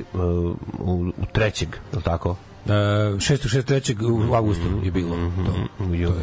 6.6. moja istorija počinje 1508. daleko pre. Ja ću tebe prvo da pitam jednu stvar koju nemam običaj da to radim, ali pošto je danas D-Day, kaži mi, gde ćeš znaći još, pošto do kraja godine ima još samo 208 dana. Da ideš? Pa ne znam, vidjet ću negde da pređem što više kilometara. Ići ću u Helsinki. Sa jednim menjanjem ulja. Ići ću u Helsinki sa svojim sveže dosutim uljem. Mogli bi da idemo u oktobar ili u septembar ili oktobar u Helsinki, gledamo Demolition 23 dve večeri za redom. Što stvarno da bude? Ajmo. Ajde, daj kupimo karte pa ćemo se snaći. Mislim da ima Pešta, Helsinki, neki EasyJet. Ili tako nešto. Ima i Beograd, Helsinki, ali ima Beograd, Helsinki, ja mislim, ali tipa jednu nedelju i garantno ne odgovara na termin. Treba pogledati. Ja se sećam da sam video na onome Nemoj da greškom odemo u Helsingborg, jel to nije u Finskoj? To je isto. To mislim u Švedskoj. Zato nije staro ime Helsinki? Ne. Ne, Helsingfors je staro ime Helsinki. Ne. Jebote, ti muvaš rib, ti se da ženama pričaš ako znaju koji je glavni grad. Staro ime. Šta ako ti riba koji si pitao koji je glavni grad Finski, kaže odgovori staro ime. A ti onda pokupiš i odeš. Ne, ona jebe mene. Ona tebe pa da, ona odmah stavlja strepon. Ona strepon, tako dobro. 1508. počinje moja historija, kad je Maksimilijan prvi car Svetog rimskog carstva poražen od strane Mlečana u Furlani. Znaš kako su Mlečani bili? Mlečci su bili beli. Znaš, i onda kad gledaš kroz svetlo, kroz njih ne vide se. Mleču si. Jeste ga vi zvali i Porca? Porca ili Mleča. Si vidio za vikend je bila jako interesantna. Neko je predložio nešto genijalno, da na neuranku bude klikeranje, slušaj, ali da svako izlazi sa svojim pravilima i žargonom iz svog kraja. Ja sam siguran da bi došlo do tuče. Pa biće. Jer ja ne mogu da podnesem tuđe nazive za Ti ne možeš da podneseš tuđe, tačka. Kad mi neko izađe i kaže to je Bozer. Da, pa Bozer i Soder, to je isti naziv bio. Znam li ne može Bozer? A zašto ne može? Tako što ne može. A jeste. A lepe kombinacije može. Ti sad šamaram za lepe kombinacije. Čekaj. Ajde bre, peš tamo. Reci mi, jel u redu izađeš gnjev? Izađeš gnjoj jedan čovjek. Kaži mi, jel u redu da pored živog izaza štuc ljudi koriste džidanje. Nema džidanje, kako je to begešarski. Ne, džidanje je neka Bosna. Ili begešarski, da. Znači, a nije štuc džidanje. Džidanje je zavlačenje, tako? Džidanje je bilo zavlačenje. Džidaš, to kao zavlačiš. A ne, džidanje je bilo kao? Ne znam, pitam. Džid je bio ono kao štucru kada udariš drugi kliker na putu za ruku. Dvoštuc. Dvoštuc i troštuc. Dvošte i trošte. Koji ništa dvoštuc ništa ne znači. To je samo kao primećena situacija na terenu. Kako ste mi zvali da ne kažem? Da prostite, kako ste zvali da prostite razvaljenu rupu u kojoj lako ulaze klikeri? Spavo na rupi. A ne, kad je rupa, onako kad je izgubila onaj, kad su se rubovi rupe onako zaoblili. A nismo imali naziv za to. Bofa. Jeba, to treba. Niste li bofu? Nismo li bofa. Roša je obična rupa. Roša je a bofa je pravimo roša. A bofa je bofa ti je od sisvet. Nismo imali. Mi smo imali. Anus od sisvet je bofa. Znam, nismo, mi smo imali lepo rope, lepi klikeri, lepa zemlja. Moju veliku kulturu rasističku misao, to je da meni svi izrazi za klikeranje koji nisu iz mog kvarta zvuče kao što deca znaju o zavičaju. Pa da, razumem to. Mislim, 1513. Sve ti jak koren dlake i zato te treba gaziti i prebijati. Ali ne sada. Ovo nije to. Vratiti se 20 godina pre i na vreme i na šta ćete sad si mator. Čak si simpatičan u svom povraćanju od zavisti. 1513. Tako će se zvati Daško knjiga. Povraćam od zavisti, Daško Milinović. U ime povraćanja u zavisti. Ne, povraćaj, da. 1513. u italijanski ratovi, bitka kod Novare. Massimiliano Sforza uz pomoć švajcarskih najemnika nanosi poraz Francuzima i ponovo preuzima vlast u Milanu. Jeste. To je period kada su bili gradovi države. Da. Italija još uvijek nije bila ujedinjena. Pa je svaka imala svog vladara, neku moćnu porodicu koja je tu vladala, pa su se onda tabali sa različitih strana, dolazili, naoštravali helebarde i zvali, aj sad napolje svi izađite, znači sad napolje, idemo sada, znači to sad što si rekao, to ćeš sad ponoviti napolju. I tako ako smeš. Ja sam mi Vlada Dudaš posla poruku kako sam ložio na Lawn Mover Man. Kako mi dodatno smeš. Pa na Lawn Mover Man, na kosač film. A na kosač, da. Na kraju kaže, kad zazvone svi telefoni, to je otkucaj mog srca. Suza kreće. Ali, dobro, znaš, jako je tužno kenjati po tom filmu van vremena, kad je nastao. Ne kenjem, bre, obožavam. Da, znaš, taj film je ono baš... Matori, to je Maksimum, to su svi shit filmovi koji su najbolji na svetu. Ne, Maximum Overdrive je komercijalniji od Kosača. Kosač ima budvaštine neke, ono. Ne, Maximum Overdrive je zapravo veći komercijalni neuspeh od Kosača. Nego je... Maximum Overdrive je totalni dizaster. To je Stephen King treba bude reditelj. Ma ja znam, sve znam vezano. Gledam intervju kad kaže... Sve znam. Kaže, I can describe that movie in two simple words. Cocaine craze. Pa da, ono na zuvačen i tripovom. Ja ti kažem, meni taj film nije loš. I moram da priznam. Taj film je loš, ali nije, nego ja ga volim. Ja sam ga pre godinu dana ono pustio i uživao, jebote. Razumeš, bez obzira što taj... Da, i onda kreće Who made who? Da, na baš je pravi. Odličan je. 1654. abdicirala švedska kraljica Kristina pod optužbama za rasipništvo i razuzda. Znači kad bi danas postojale ove optužbe za rasipništvo, pa ne bi niko bio političar. A na presto došao Karl X Gustav kraljica, zato što je to provela po kulturnim centrama Evrope i sahranjenu crkvi Svetog Petra u Rimu. Da, išla po ovim, kako se za kulturnim stanicama. Kulturnim stanicama svilera. Da, po svilerama. 1683. u Oxfordu, Engleskoj, je otvoren prvi javni muzej na svetu, Ashmolean muzeum, da. 1801. Mirovni sporazum u Badajozu završen šestogodišnji rat između Španije i Portugalije. Portugalija izgubila deo teritorije istočno od reke Gvadijane. I kad smo kod Španije, preporučao bih vam toplu seriju, što sam počeo gledati novu seriju na Netflixu, zove se Los Pacientos de Dr. Garcia. Patients of Dr. Garcia, počni, jako dobro. Prva epizoda ti je prava ona dobra stara televizijska serija. A it gets crazier kasnije. Znači, obavezno, pacijenti Dr. Garcia dešava se počne u španskom građanskom ratu i ono skroz je dobro, je jako dobro. Ima i prcačine, liči nam dosta Babylon Berlin, dosta ima taj nešto na Orwell Remark, Babylon Berlin, taj malo gotiku, a malo i na su dodali malo tu atmosferu. Ima dobro gledamo, mislim kreće na ludilo, dočeka ništa. Ima 10 senke nad Balkanom dobrih žena golih. Apsolutno, sisa vreba, ne štedeći na sisi. 1919. ukinuta je Republika Prekomurje, a 1933. u New Jersey otvoren prvi autobioskop ili takozvani drive-in koji mogu primiti 400 automobila. Kako je to divno, čoveče. Dolazili mladi da se vaćare kao šatro gledaju film, a u stvari prva seksualna iskustva su se i prva ljubakanja i vaćarenja su se događala baš u tim bioskopima. 41. takozvani do Pazario takozvani Richtlinie für die Behandlung politischer Kommissare ili komesarsko naređenje gde je Adolf Hitler zahtevao da se likvidira komesar odmah među svim. Mislim da zahtevao da se likvidiraju sovjetski, da u principu take no prisoners, ali komisare prvo poubijajte. Da. 42. američki dive bomberi potopili 4 japanska nosača u Midwayu. To je zapravo prekretnica rata na Pacifiku. Znači kraj Japana. Da, to Japanci nisu znali, ali su znali zapravo su znali. Znači onog trenutka kad im je uništena flota, više Japan van svog prostora nije mogao da pravi haos. Kako se zvala flota? Kido Butai. 1944. A sledeće godine mislim da je Yamamoto ubio. Yamato je brod, a Yamamoto je admiral, njega su ubili u avionu. Da, presreli su japansku komunikaciju i znali su gde će u oborili mu avion. Tamo negde u Papua Novoj Gvineji, mislim, to je bilo. 1944. Drugi svjetski rat, D-Day, najduži dan, operacija Overlord, i otvaranje zapadnog fronta u Evropi, nakon 5 godina rata. Da, iskrcavanje na normalniju. Da. U najvećem desantu u istoriji. To je bio vazdušno-pomorski desant, gde su pre toga izbačeni padobranci u pozadinu fronta, pa su onda ove desantne trupe preko plaža. I to je uređeno u strogoj tajnosti, pa jako se pazilo da neprijatelj ne sazna da će rađeno je 1000 ovih lažnih mamac manevara, ne bili zavarali, su očekivali su, na kraju su uspeli Nemci da otprilike nekakvom logikom izbace, da suze malo mogućnosti, ali su i dalje promašili, su stvarno otišli daleko, zaokrenuli su skoro, nisu došli tamo da je lako, nisu došli tamo da je blizu, nisu došli tamo da je manje struje, da je bolje vreme, nego su odradili sve ono teže, udarili su na taj jebik baš sa Atlantika i onda su zato su imali veći uspeh jebik.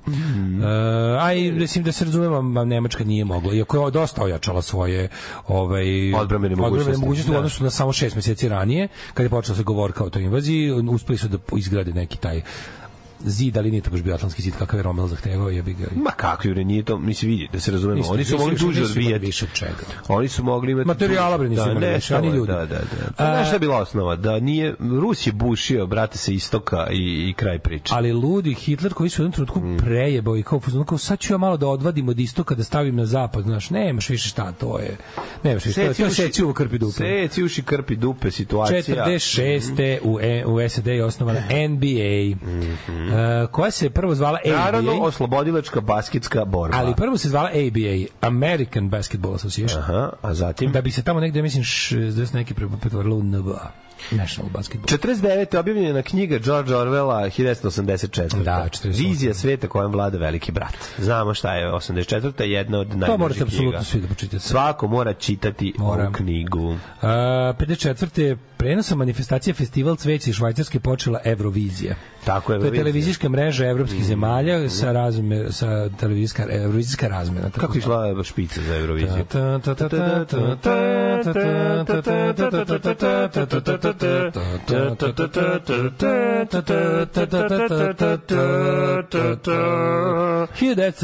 Roy Orbison. Voša Novi Sad. Voša šampion. Kako ono 93. Chant. Roy Orbison, nakon što nije uspio nagovoriti Elvisa i Everly Brothers da snime zajedno pesmu, uzeo i snimio sam Only the Lonely i pokido. Aha, da. Only the lonely, vagina round. 1967. Ovo je vagina round. Vagina round, ja ubacim svuda vagina round. Egipat zatvorio Suetski kanal dan posle izbijanja Izraelsko-arapskog rata, 72. eksplozija rudnika uglja u Rodeziji, poginuo 431 ruder. 84. godine Tetris, jedna od najpoznatijih videoigara, je ugledala svetlost dana. Stvarno, današnji dan je rođendan Tetrisa. Tetris za poneti. Tetris igra za koju često pomislim da mi se igra i onda vidim da mi se ne igra. Ne igra se ni meni. Da. A kako ga baš bi mogo i onda uključimo. Znači, kralj pijačari su uživali u igranju u Tetrisa. Znači, Tetris je bio džemljen igra. Sećaš kad je bio... Ja ga nisam želeo, mogu sam da ga dobijem. Znači, nisam želeo. Tetris za poneti koji će kurac.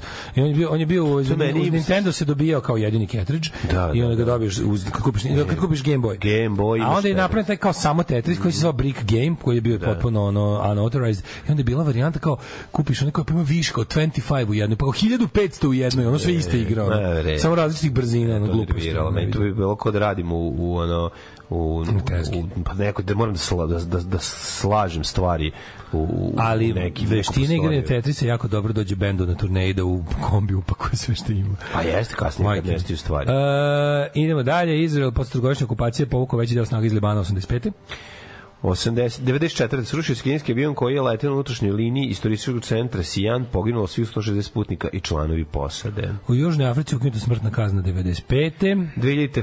Ferenc Madl postao novi predsjednik Mađarske, ovog se ne sećam uopšte imena. 2001. Da li predsjednik nije toliko važan, premijer je važan. 2001. Poslanik Liberalnog saveza Vesna Perović, liberali, postala je predsjednica Skupštine Crne Gore kao prva žena iz Crne Gore izabrana na tu funkciju. Ona je nešto figurirala posle i u onom nesrećnom saveznom veću i meni to bilo drago što to neko iz LSCG sedeo i minirao jebenu Sloboslaviju. 2002. indijske snage bezbednosti ubile su Mohameda Rafika Lonea, vođu islamske pobunjeničke grupe Harkat Džehadi, koja se bori za pripadanje. Da, to su Kašmir, Pakistan. Kašmirski separatisti. Tako je to. Kašmir je srce Pakistana, Indije, pošto da pokušavaju se ocepe, on je sad u Indiji. 2003. Ne, on pokušava. Oni pokušavaju da ocepe Kašmir od Indije i pripoje Pakistanu. Pošto Pakistan je islamska republika. 2003. žena bombar samoubica usmrtila sebe, još najmanje 17 ljudi ulazeći u autobus u Ruskoj republici Osetiji, koja se graniči sa Čečenijom. Srbija kao sledbenik Srbije Crne Gore postala nezavisna međunarodno priznata država. Brati, izborili smo se krvo za nezavisnost. Kako smo ih znači trajalo je, ali konačno su oslobodili stega Crne Gore i zasijali svojim nezavisnim sjajem. Sad lepo. 2006. Svakog prokletog radnog jutra. Nema crnje generacije od vas. Vi ste debili klasični. Alarm sa Mlađom i Daškom. Alarm. And I'll follow. Yes, I follow. I will follow. And I follow, I follow, I follow, I follow, I follow. Go, no, go, bili su gosti Novog Sada, imali smo prilike da ih slušamo. Ne, Mlađo, na mom rangiranju ne balkanskog, engleskog, najviše stoji Rijeka. Tako je, Rijeka. Onda ovo, to je Zagreb, i onda posle srpski i engleski. Ko svira štakori u gradu, to je ovaj majstor iz Majaka, kako se zove, Čalić. Zoki Čalić, ali neko je režirao Ćao inspektor. Ne, ovo je Zoran Čalić iz Pokvarene mašte i Majki i čovjek koji ima i solo album, obavezno poslušajte, genijalac, gitarski, autorski, a i peva dobro, znači to mi iznenadio kad sam imao prilike da čujem, pošto ga nisam imao prilike čuti kako peva do tog solo albuma. A ovde zajedno sa Kostom iz Novembra u ovoj pesmi. Nemamo davno leta za Helsinki iz Beograda, kaže, nemamo mini ambasadu u Finskoj, finsku duži ambasadu u Stokholmu. Kako smo jadni. To baš bez veze nema u Finskoj, to baš sramota. Jebote, ako bi neko trebao to da bude, trebao bi ja. Nema kanadske ambasade u Srbiji više. Stvarno. Zatvorili su na lepu Kneza Miloša i sad se valjda za to ide. Ima nešto su ostavili, neku konzul pri nekoj konzulu, kao na nivou ambasade nema, za njim se isplatilo, sad valjda pa što se isplati. Šta ćeš da čekaj? Su vratili umeđuvremenu, ali ne znam. Uglavnom sigurno je bila zatvorena kanadska ambasada. Su zatvorili zato što odavde uzimaju ljude, trebaju im ljudi. Jesu, majke mi, bila ti ona lepa bela mermerna zgrada u Kneza Miloša. I onda su Srđan je otišao. Ta je sigurno zatvorena, ali mislim da su ostavili neku vrstu za to nešto, ali nema ambasadora kanadskog u Srbiji. Nema. Kaže, ostavi na miru pošteno komercijalistu iz Nelta. Evo sad je ređe Coca-Cola u radnje preko puta, kaže Dije da radi anketu za cigarete. Dobar dan, da ste pušač. Na kraju će ispred da Daško prešao 5,7 km. Ljudi, mislim... Ali 5,7. Ali lupio je, ja baš neću da ga sad gazim, potom baš nisi dobro izračuna, nisi ni račun, nego si tako... Jeste, Helsingfors, kažu Šveđani za Helsinki, vidiš, nisam bravo. Dok se na jugu Švedske nalazi Helsingborg, a preko puta Danci imaju čuveni Helsinor, a to u stvari Elsinor, odakle je Hamlet, to znamo. To je dvor danski. Kaže, ovdje baba zakopala kosti. Jeste imali vi to? Ne, tu baba pišela i srala. Tu baba pišela. To je kada uvračeš da neko kao da neko ne... Baba zakopala kosti je isto vraćanje. To je isto to. Džilitanje je kad cimneš rukom napred. Džilitanje je zavlačenje. Helsingfors je švedsko ime za Helsinki i tako oni kažu i dalje. Pa onda kaže razvaljena rupa za klikiranje na beogradskom bila roljna. Roša. Za lepe kombinacije će ići Ševeningen bez suđenja. Kako je krenulo, neuranak će imati elemente motoskupa, pa ćemo bacati radilicu s ramena. Džidanje je kod nas na Novom Beogradu bilo ono kad ne baciš kliker mirnom rukom, nego malo cimneš da napred da daš klikeru malo onaj, što bi se reklo, efe. Pa govorimo za vlačenje, ljudi. Daško, brzo objasni Mlađi šta je vis kolena. Šta je? Vis kolena. Sjećaš toga? Ne. Jeste igrali BG uopšte? Si igrala BG u toliko? Da, imaš i ovaj, kad je, pošto kako BG dosadno i glupo. Nije dosadno, to je zanimljivo BG. To je bilo bukvalno, to je bilo festival izmišljanja pravila as you go. Nije, nemaš festival, jebo te znalo se kako. Ako ubacit kompleksnija je od obične. Naravno kompleksnija. A nove je bilo... Ajde ovako da kažemo. Nove je bilo kazarski. Ajde ovako da kažemo. Nove je skandinavka, BG je belokrštenica. Ne, nove je jedan ubaciš nosi sve. Nove je skandinavka, razumijem. Je prvi Ljubača nosi sve. Skandinavka. Ako ćemo da poredimo s enigmatikom, a BG je belo krstanica. BG je jako zajebano. U BG si imao vis kolena. Znaš, kad više ne znaš kako da sprečiš ovog lika da pobedi, jer je sve bliže i bliže rupi, onda ubaciš vis kolena, to je tako da ustaneš, saviješ desnu nogu i onda sa kolena ispucavaš kao... To nije bilo kod nas. To bilo. Nema tuša pre rupe. Ima ice, bananice, ne primam se ni na šta. Ne primam se na ništa, da. U toku svih partija. Ne primam se na ništa u toku svih partija. To je kad ti... A višnjice? Pa višnje su i bananice. Ne, to je razlika. Višnjice ti ovako, kad sedne naspram druge, onda ti štuca. Bananica ti je kliker, rupa kliker u istoj liniji. U istoj liniji, da. A višnjice su ti dva klikera i rupa gore kao peteljka. A, to nije bilo. To su izmislili. Mi smo bili, znači, moj kvart je... Pa da, to je baš govnar. U mom kvartu sam živeo ja, samo ću da, to je govnar luk, ono skroz. U mom kvartu sam živeo ja i to je bio najveći problem u kvartu. Rođen je na dan 6. juna. Ne, u tom kvartu su živjeli Žorži, Mali Rada. To je bio veći problem. Jeste, zašto? Ali oni se nisu bavili izmišljenjem pravila, oni su gradskirali. Pa oni su gazili klikere, šutirali. Čak ne, vrlo često pretpostavljam da šutne, da bi neko drugi ne mogu da ga nađe. Pa da se smeje kada... Gradskiranje, da. Igraju klikere, evo ga Mali Rada, pokupiš klikere i kaže staviš u džep i kaže šta je bilo gradski. Gradski porez. Pa da. Gradski porez. Ko je to smislio? Jebem ga usta. Znači, koliko je to dobro. Gradski porez. To je inače za vas koji ne znate najobične krađe klikera. Dođe lik i ukraditi kliker i kaže ovo ti je gradski porez. Pa da. Rođen Andrea Cesalpino, italijanski filozof, botaničar i fiziolog. 1599. Diego Velázquez, španjolski slikar. Pierre Corneille, francuski.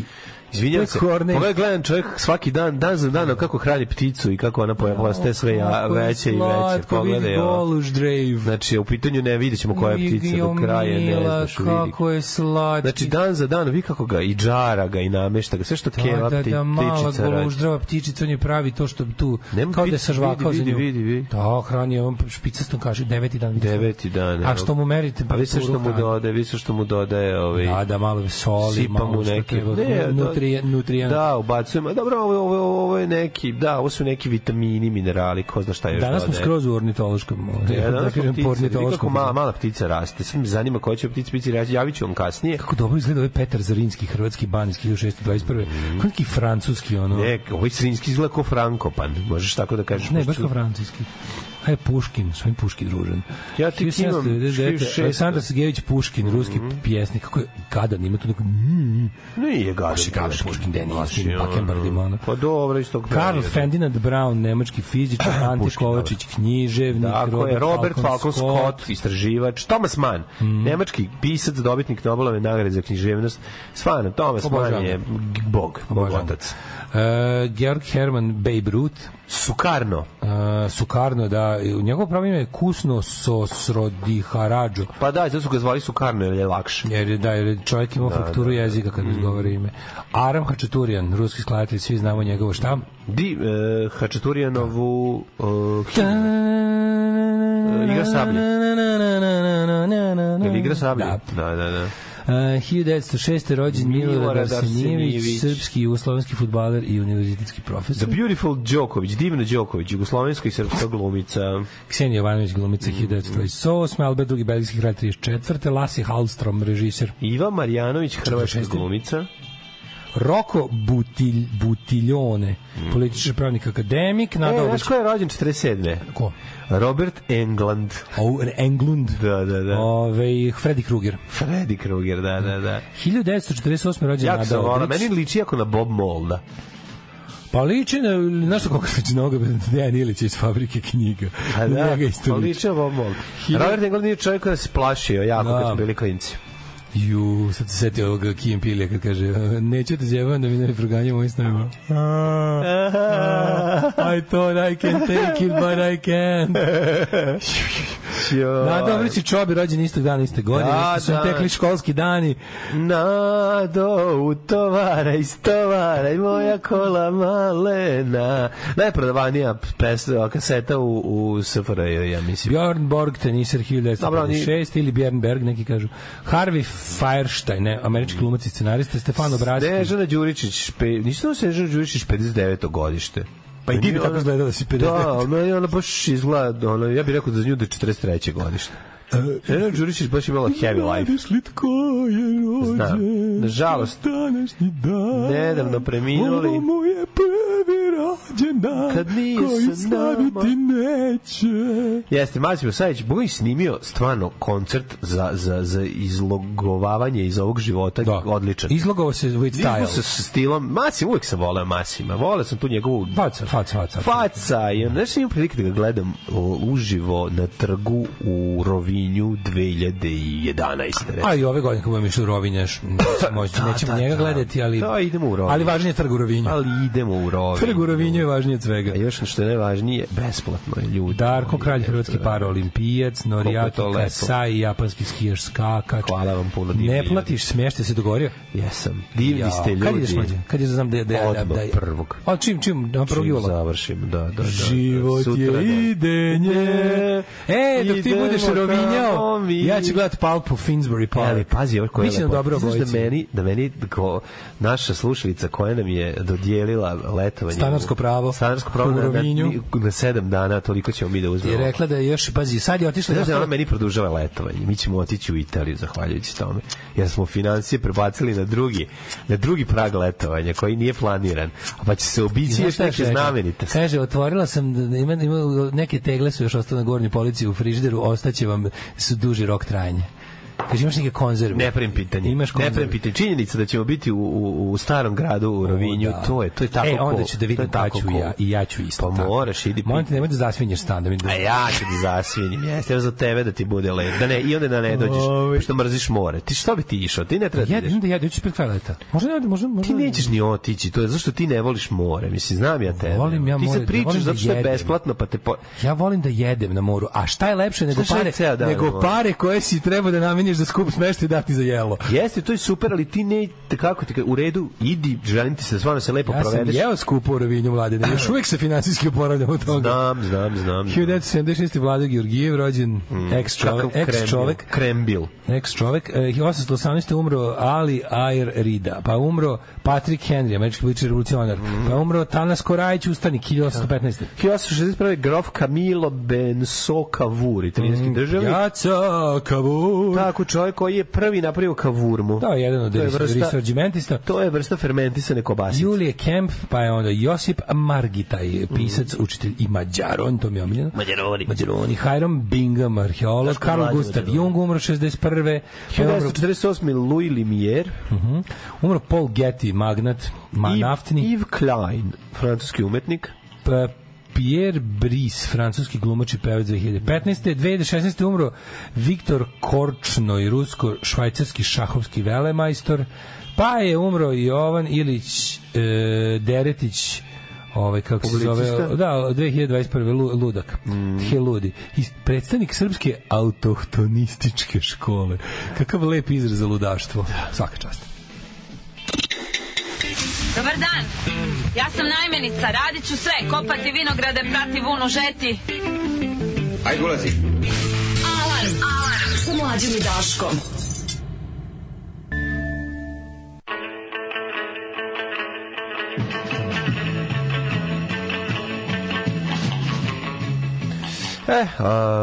Vreme je da vidimo i vremenske prilike, ali pre toga pročitamo neke pojuke. Meni je kad sam bio klinac neki maturac gradskirao mobilni.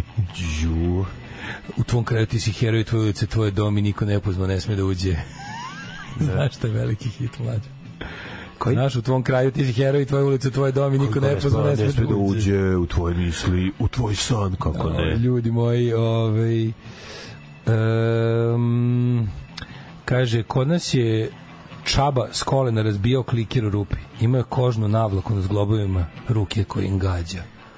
Šta je to? Se zamišljam film, čoveče, on dolazi, kao muzika se čuje kad on dolazi, znaš. Kao kada elektrolacija ulazi u kadar, jebote. Ta snaga. Kod nas kažeš bez džihe, kao bez džihanja, ne smeš jako ruku da ispružiš pri izbačaju, a zajedno išlo bez bege, bez džihe. Nema beganja i nema džihanja, kao nema povlačenja iz partije, pretpostavljam. Mogao sam biti Jevrem, ali nisam teo. Fore što bi ja nosio na svojih 130 kila ljubi brkati kamionđe za majicu. Ideja za majicu. Da. Pa onda kaže, naravno da mu je Puškin ružan jer mu je deda crnac. Da pređe još 70.000, opet će mu izbijati Rusiju. Ali materi, zato što si, moram nešto da ti kažem, sad izvini, nemoj da se ljutiš, ali jako si lupio sa kilometražom, zašto se ne sješ i nisi uopšte obratio pažnju. Sigurno je značajno manja kilometraža, samo zato sam te... Izvini Srbijo, evo. Izvini Srbijo. Izvinjavam se ponizno svima, molim vas, oprostite mi. Ljudi, oprostite mi, molim vas. Ali ne kritikuju te ljudi, pogrešno se prihvataš što niko te ne čitam poruke, nisam ti ni čitao poruke. Ne da mi kritikuju, nego samo što nisu pretukli. Ali važno im je to. Znači, ono bilo je crkni gade, takve su poruke. Bili su umrila žovu, proklet bio. Nek ti umru svi najdraži za Božić kad si najsrećniji. Pa nije, bilo je ono kao jesi ti normalan, 3 upitnika. Molim te, overreactinguješ. Jesi ti normalan i nek ti umru svi za Božić, su jako različite stvari. Ali ja molim, oprostite mi, evo, molim se, izvinite. Evo, svaki dan ću se po jednom izviniti. Znaš šta mene zanima? I ulje jebeno, ono. Znaš šta mene zanima? Jebalovo s ulje u dupu. Znaš šta mene zanima, samo iskreno? Mene zanima tačna kilometraža, baš me zanima. Jer je to... Ne, pogledaj, jebi ga, ono pokažu ti kad sam kupio, pa vidim. Pa to, da vidimo koliko je. Mene zanima, ako si prošao, mogu si ti preći jedno 25.000, ali nis 57.000, malo mi je to nekako... Kako za godinu i po dana, čovječe, vozio sam kako bleznaš, ja sam sve bio, ono. Pa jesi, brate, ali nisi išao na... U Beč 100 puta išao, pa išao si u Beč 2 ili 3 puta. To je ono, naš...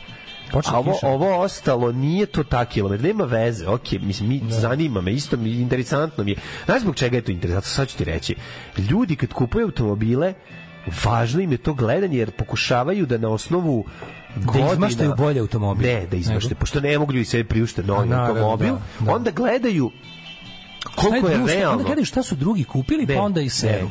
Ne, nije to, nema veze s tim. Znači, ako mi dopustiš da ti kažem, možda prestaneš da se ljutiš i shvatiš u čemu je problem, onda neš se ljutiti dalje. Dakle, ljudi jako prate, kilometraža je važna, jer se na osnovu toga procenjuje koliko ti ovaj ukro, koliko je skinuo, na osnovu koliko godine je star auto i koja je realna kilometraža koju može da ima. Razumeš, na osnovu toga kako izgleda auto, u kom je stanju. Te 3 stvari su osnovne kod procenitelja. Ja mislim, to je ljudi suština. Moguće da ljudi misle da ja prodajem taj auto pa da lažem za kilometar. A ne, to se laže sa drugom pravcu, izvinjavam se. Ne, mada samo odeš kupiš auto od sveštenika. Laže se drugom pravcu, laže se da si manje prešao nego što jesi. Da, izvinjavam se. Sve sam pogrešio. Samo mogu da kažem, ljudi, koliko je Mlađa bolji čovek. Nemojte ga, ljudi, dalje, ostavite ga. Slušam ovaj Totem Hozin, razmišljam kako kod njih i pankiri normalno ostare. Pokojni Nele Kostankovića me naveo na ovo i kaže i licemer je na pitanje o Vučiću. Dobro, Nele nikad nije bio pankir, bio je hajvan. Ne, nije Nele bio hajvan, je bio žvaljo. Mislim, ali je bio duhovit, bio je pametan, zvali su ga tako. Bio je duhovit, bio je pametan i nije se kompromitovao, posle jebi ga je odlučio da pređe na tamnu stranu, zajebo se i to je to. A sad se vadi, to je problem. Ne kritikuju njega Sarajevo zašto se zajebao. Znači, to je manje nego ga drkaju zašto se vadi. To je suština cijele priče. Nemoj se Gari vaditi. Šta dobar čovek, kao jadan pije čaj od peteljki koje nađem pored puta, a ono letovanje u najskupljem gradu na Jadranu sa beogradskom medijskom elitom i stižemo u šleper stvari iz Švedske. A naš Dale skroman ne zna ni koliko je prešao kolima. Eto, ima neko i mene da brani, hvala. Radi ambasada Kanade u Beogradu ponovo. Što se brani Dale preko pljuvanja mene. Mislim, možete vi da branite nekoga da ne oserete jednog od nas. Malo pre bilo kako si ti mnogo bolji čovjek jer ja ne znam kilometražu. Mora tako to funkcioniše. Tako to funkcioniše. Tako to funkcioniše. Ne može, nema tu ta dihotomija. Radi ambasada ovaj kanadska u Beogradu ponovo. Imamo ambasadora, zove se ambasador u kanadski se zove Žil Norman. Normalan. A oni pokrivaju iz Beograda sada i Crnu Goru i Makedoniju. Naravno. Tako da oni nemaju. kaže ovako, ne prestaju. Evo, ovaj čovek radi kao tehnolog na teritoriji celog Balkana, on je prešao 50.000 godišnje. Pa onda u Austriji je vozio 15.000, pa znači da. Da li ja se ne bi vatao toga da nisam ušao u problematiku zbog serije kojom se bavim. Nemoj da se ljutiš, ali sad jednostavno to je. Da osetite koliko mene boli dupe. Pa ne boli te dupe, inače se ne bi primao. Pa ne, primam se zato što ne mogu da pričam o stvarima kojima bih želeo da pričam, jer samo o tome pričam. A jebi ga, navikli su svi. Emisija se pretvorila u sranje o kilometraži koja ono. Svi da kad lažeš sa stilom, a ne da lupiš. Pa dobro, aj zabe što nisi slagao. Ovo je jednostavno dosadno, to me nervira. Nije dosadno, ale nije dosadno. Nije dosadno kao kada ispadneš iz brzim prstima. Nije dosadno. Tebi je dosadno, drugim ljudima je zanimljivo te izajebavaju. To je zanimljivo kad je ispadnem brzim prstima. To je zanimljivo. Ja kad se zajebem, onda sam glupan. Ja kad se zajebem, ja sam glupan za kompjutera, a ti kad se zajebeš za kola, onda je dosadno. Ali nikad ne posvetimo celu emisiju tome. Pa ne, i ne posvetimo. Celu emisiju. Pa celih 10 godina. Mi se jebamo s mojim kilometražom od 7 minuta. Retardiranošću za računare, a kad se ti zajebeš za auto... celu emisiju. Znam ja tebi udarilo na muškost, ti si stari muškarac. Koja muškost? Ja sam stari. A jebem te! Ja zovem mamu kad mi se nešto pokvari. Ja zovem mamu da pitam koje ulje da sipam. Zajebavam te, nemoj se... Zovem mamu da pitam kako spali na kablove, toliko sam muško. Nemoj se dalje primati. To je moj savjet. Statistički 50% ljudi su govnari, tako da jedno od vas dvojice mora biti. 50%. Kako se zove, ajmo u... Ja sam govnar, Dale, dobar čovek. Mikroklimu. Nismo. Dale, eto, da uđemo, da završimo više, ajde, ono da ne toliko mi je... Sve u redu, neoprostivo je samo biti dosadan. To je neoprostivo. To je gore nego biti loš čovek. Šta je tebi dosadno, a drugo nije dosadno? Ljudima nije dosadno. Ljudima je to jako važna stvar. A ne samo ljudima kod nas, i na Balkanu, i Nemci vole kilometražu, i Francuzi. Čovek voli dobru kilometražu. Ne, nego zato što to je jednostavno nešto što govori toliko puno o vozilu. Ljudi se lože na automobile i kilometraža im je važna. Tačka. Prihvati to. Prihvati to.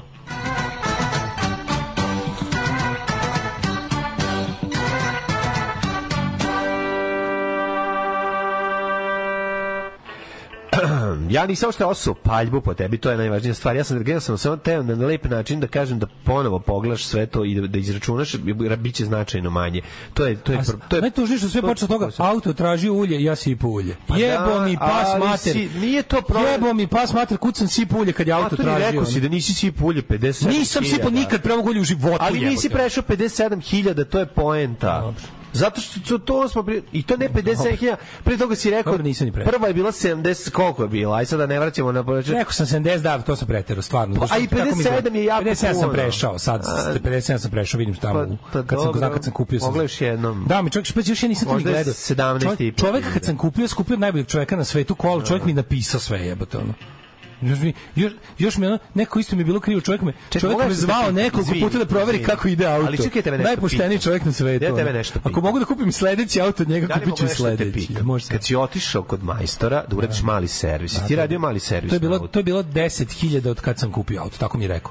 Kaže mi, 10.000 kad prođeš 10 od kad si od mene uzeo auto, ide u mali servis. I otišao si gde i ti si dobio sveščicu u kojoj ti čovjek napisao to. Pa unutra ti piše koliko si imao kilometraža. Znam, da. Pa pogledaj, pa ćeš vidjeti koliko. To vjerojatno ljudi svaki dan. Jel to ljudi svaki dan gledaju, pretpostavljam? Pa jeste, odmah, sad seri po ljudima zato što si ispod debila. Ajde, nema me nervirati, evo te sad spališ, nije važno. Ne, kao sipo sam ulje kad je auto tražio, umesto da sam predviđao i bavio se time. Ne, nije trebao da predviđaš. To je greška. Ne bi bio problem. Umesto da sam osluškivao auto, mazio ga, pričao s njime, ja on izašlo top up engine oil, evo idemo. Ne, nije problem, tam problem što si rekao si prešao 70.000 bez sipanja ulja. A treba, što nije tačno. Tako da to je problem, ne trebate prebiti, al trebate, sad te ne treba prebiti, sad je već kasno. Treba osmisliti neki način da se vratimo u prošlost, to uradimo, ali to je nemoguće. Tako da isto sad živimo s tobom, tako i kakvi si, i pokušavamo da se razumemo i da se ne ljutimo jedni na drugi kad neko pogreši. Možeš misliti, jebote, šta sad, neko je kurati lep. Dva slatka dečaka koji se svađaju ko je pobedio u nekoj igri ispred zgrade. Pa obožavam. Ali zaboravili ste da dodate kurata. Dva slatka kurate dečaka koji se svađaju. Ja bi zapalio auto i snimio i objavio na svim mrežama. Nemojte ga paliti. Nemojte ljudi, taj čovjek je, vi ne razumete, znači stepen bivanja u pravu kod njega je jači. Mrzim kad me uvuku nešto što me ne zanima, pa onda moram tako se... Pa jebaćete, neći, isključi poruke. A neću. Isključi poruke, zašto ste jebaćete celu emisiju i primaćeš se. Sad je gotovo. A, jesi se oladio. Sad je gotovo. Sad mi je voda u dnevnoj sobi, sad više boli me dupe. Dobro.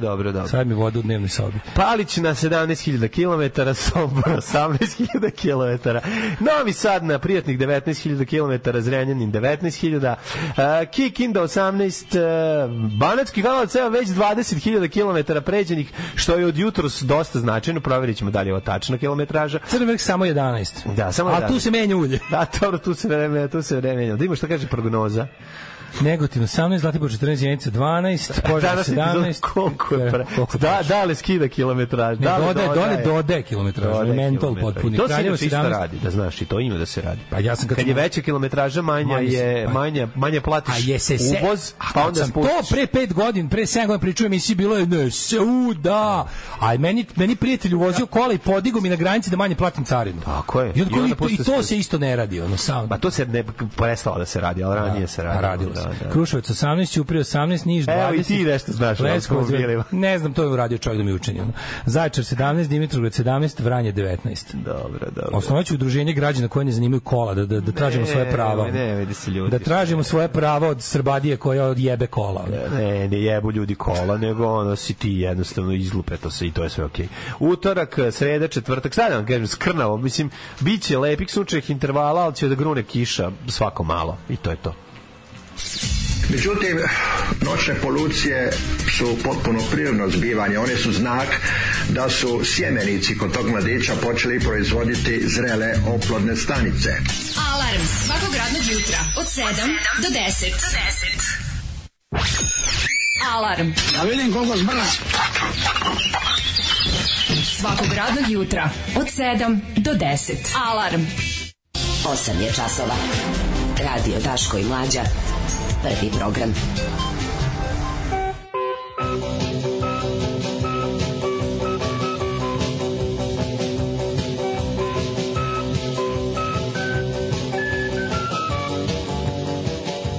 Živet ćemo dale, vidjet ćeš ono, mislim, nemoj da brineš. Ja ti to želim. Ja tebi. Za rođendan, novu godinu. A to je samo najlepše što možeš poželiti neko. To znači da je situiran. Mislim da finansijski potpuno nezavisno da možeš da radiš. Da, mi čak ne poznajemo puno tako. Pričamo o ljudima koji su otišli u prodavnicu, u salon automobila i kupili auto. Ja ću dale kupiti. Za života. Makar na kredit. Ja ti to želim. Meni to jako nisko na listi. Mislim, volao bi to da mi se desi život. Ja sam umalo kupio Toyotu, samo mi falilo para. Kao u salonu. Ne, nego je bila ona sad sajamski popust i to je salon. Fiksna kamatna stopa, nema ništa ti dižu i jebi ga samo što učešće bilo nešto 10.000 €. Vrlo mi je nisko na listi onih želja, ali ono kao želeo bi naravno. To bi značilo da mi ide u životu. Što je daleko od istine. Da, čekaj, da li da kliknem na poruke? Ako neko 4 sada kliknuo sam. Ako neko vidi ovu, kako se zove, Toyota Corolla, Corona se kaže. Corolla, ali ona 2000, 99, 2001, do 2001, znači ona stara Ghostbusters, ta se meni najviše sviđa. Znači, i vozio sam jednu takvu, ja moram kažem, ja sam ovisnik o tom autu. Taj mi je toliko lep da bi vrlo rado bi se vraćao njemu. To imao moj drug Dušan Zremski u srednjoj školi.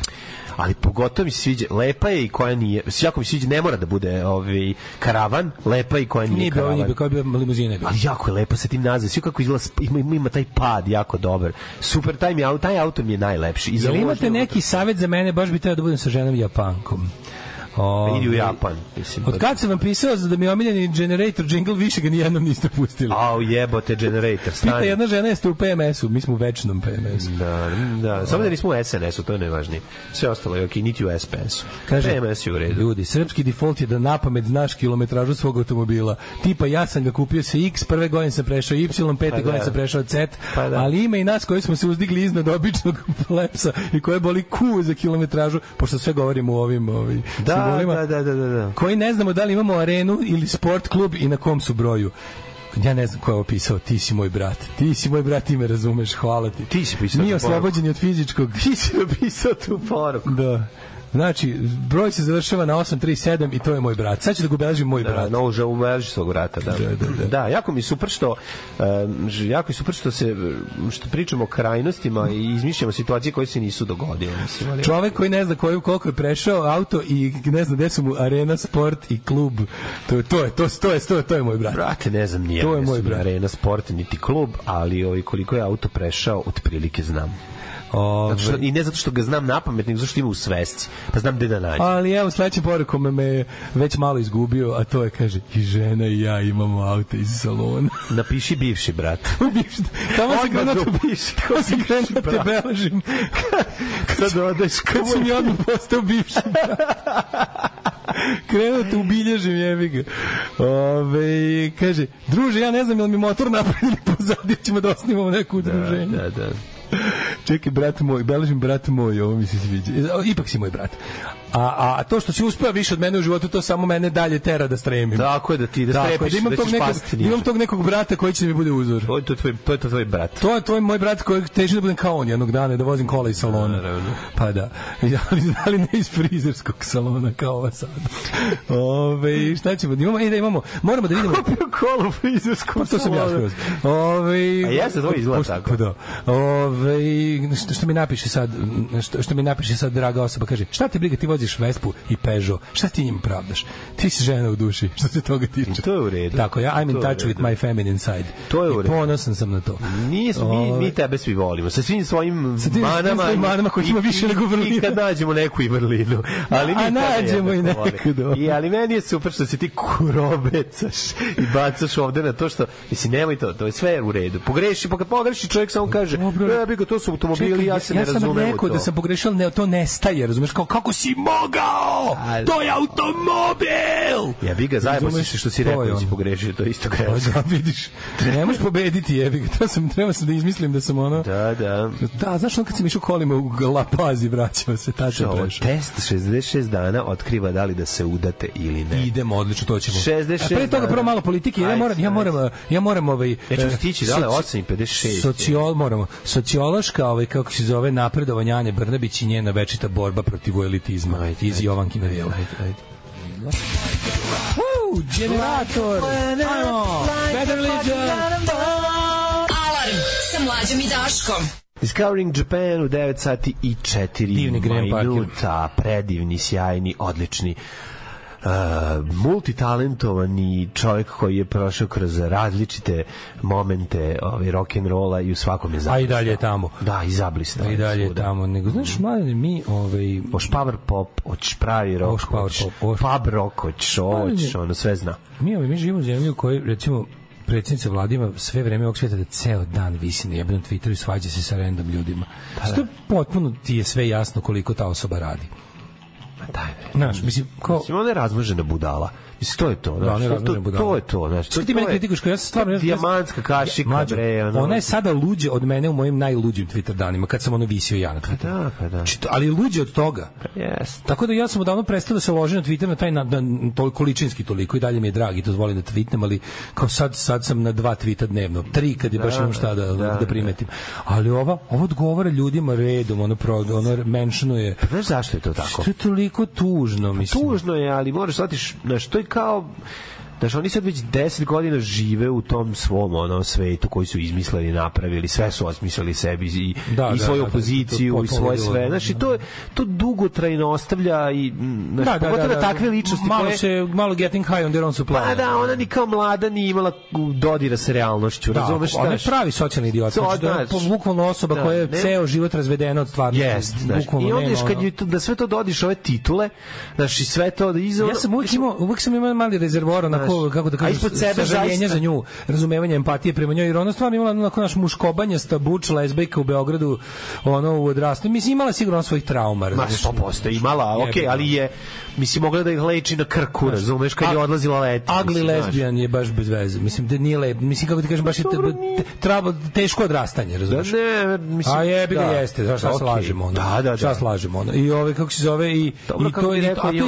Takva lepa nekoj drugoj koja je sve to u redu. ali to mislim super je to, ali zna se da živiš u zemlji u kojoj postoje ono nepravedni standardi za ovo i ono i ti si kao takav navuko gomilu kompleksa i jednostavno imaš neku potrebu da se svetiš društvu. Ali ako si lezbijka, bolje budeš bogata lezbijka. Većinu tvog života odbacila. Njena velika sreća je što je bolje biti bogata ružna lezbijka nego siromašna ružna lezbijka. I onda kada to sve kako se zove, kad dobiš priliku da se konačno osvetiš čovečanstvu, ti se ne osvetiš onima koji su napravili da ti život na Balkanu bude pakao, nego se njima pridružiš i maltretiraš ostale. Pa to je za mene smećarstvo prvog reda. Jeste. Zar ne? Pa naravno. To je sad ona koja ima sve vreme, pošto ona par excellence lenština koja nema nikakvu funkciju. Znači, bukvalno žena ne služi ničemu. Pa žena paravan, papirni onaj kabuki, japanski ona služi zid. Da Srbija, japanski kad neko pogleda, zvuči kao nešto se dešava. Japanski zid od papira. Tako, imaju lezbijku koja je premijerka, kao nešto se dešava tamo.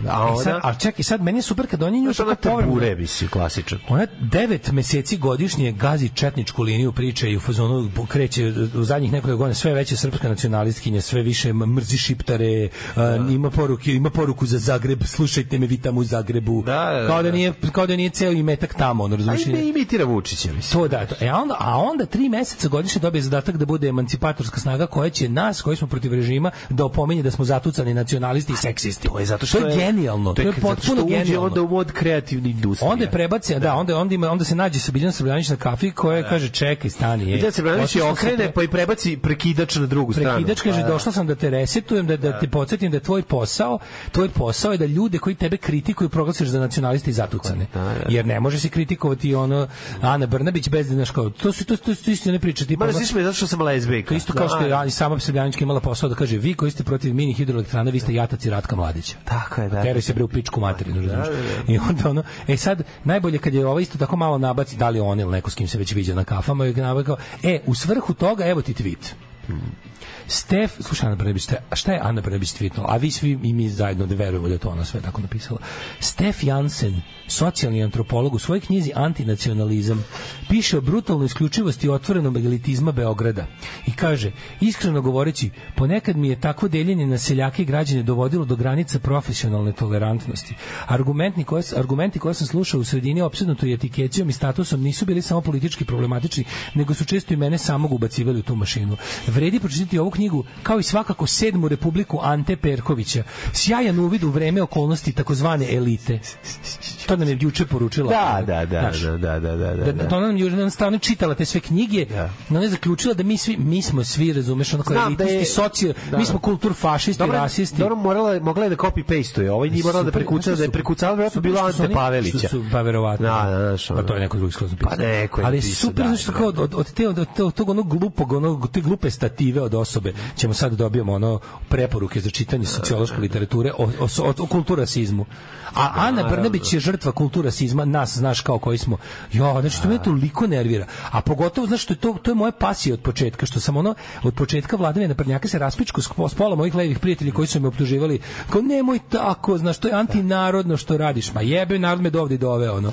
Znaš, ajmo da titramo narodu, ajmo da govorimo narodu kako narod uvek u pravu.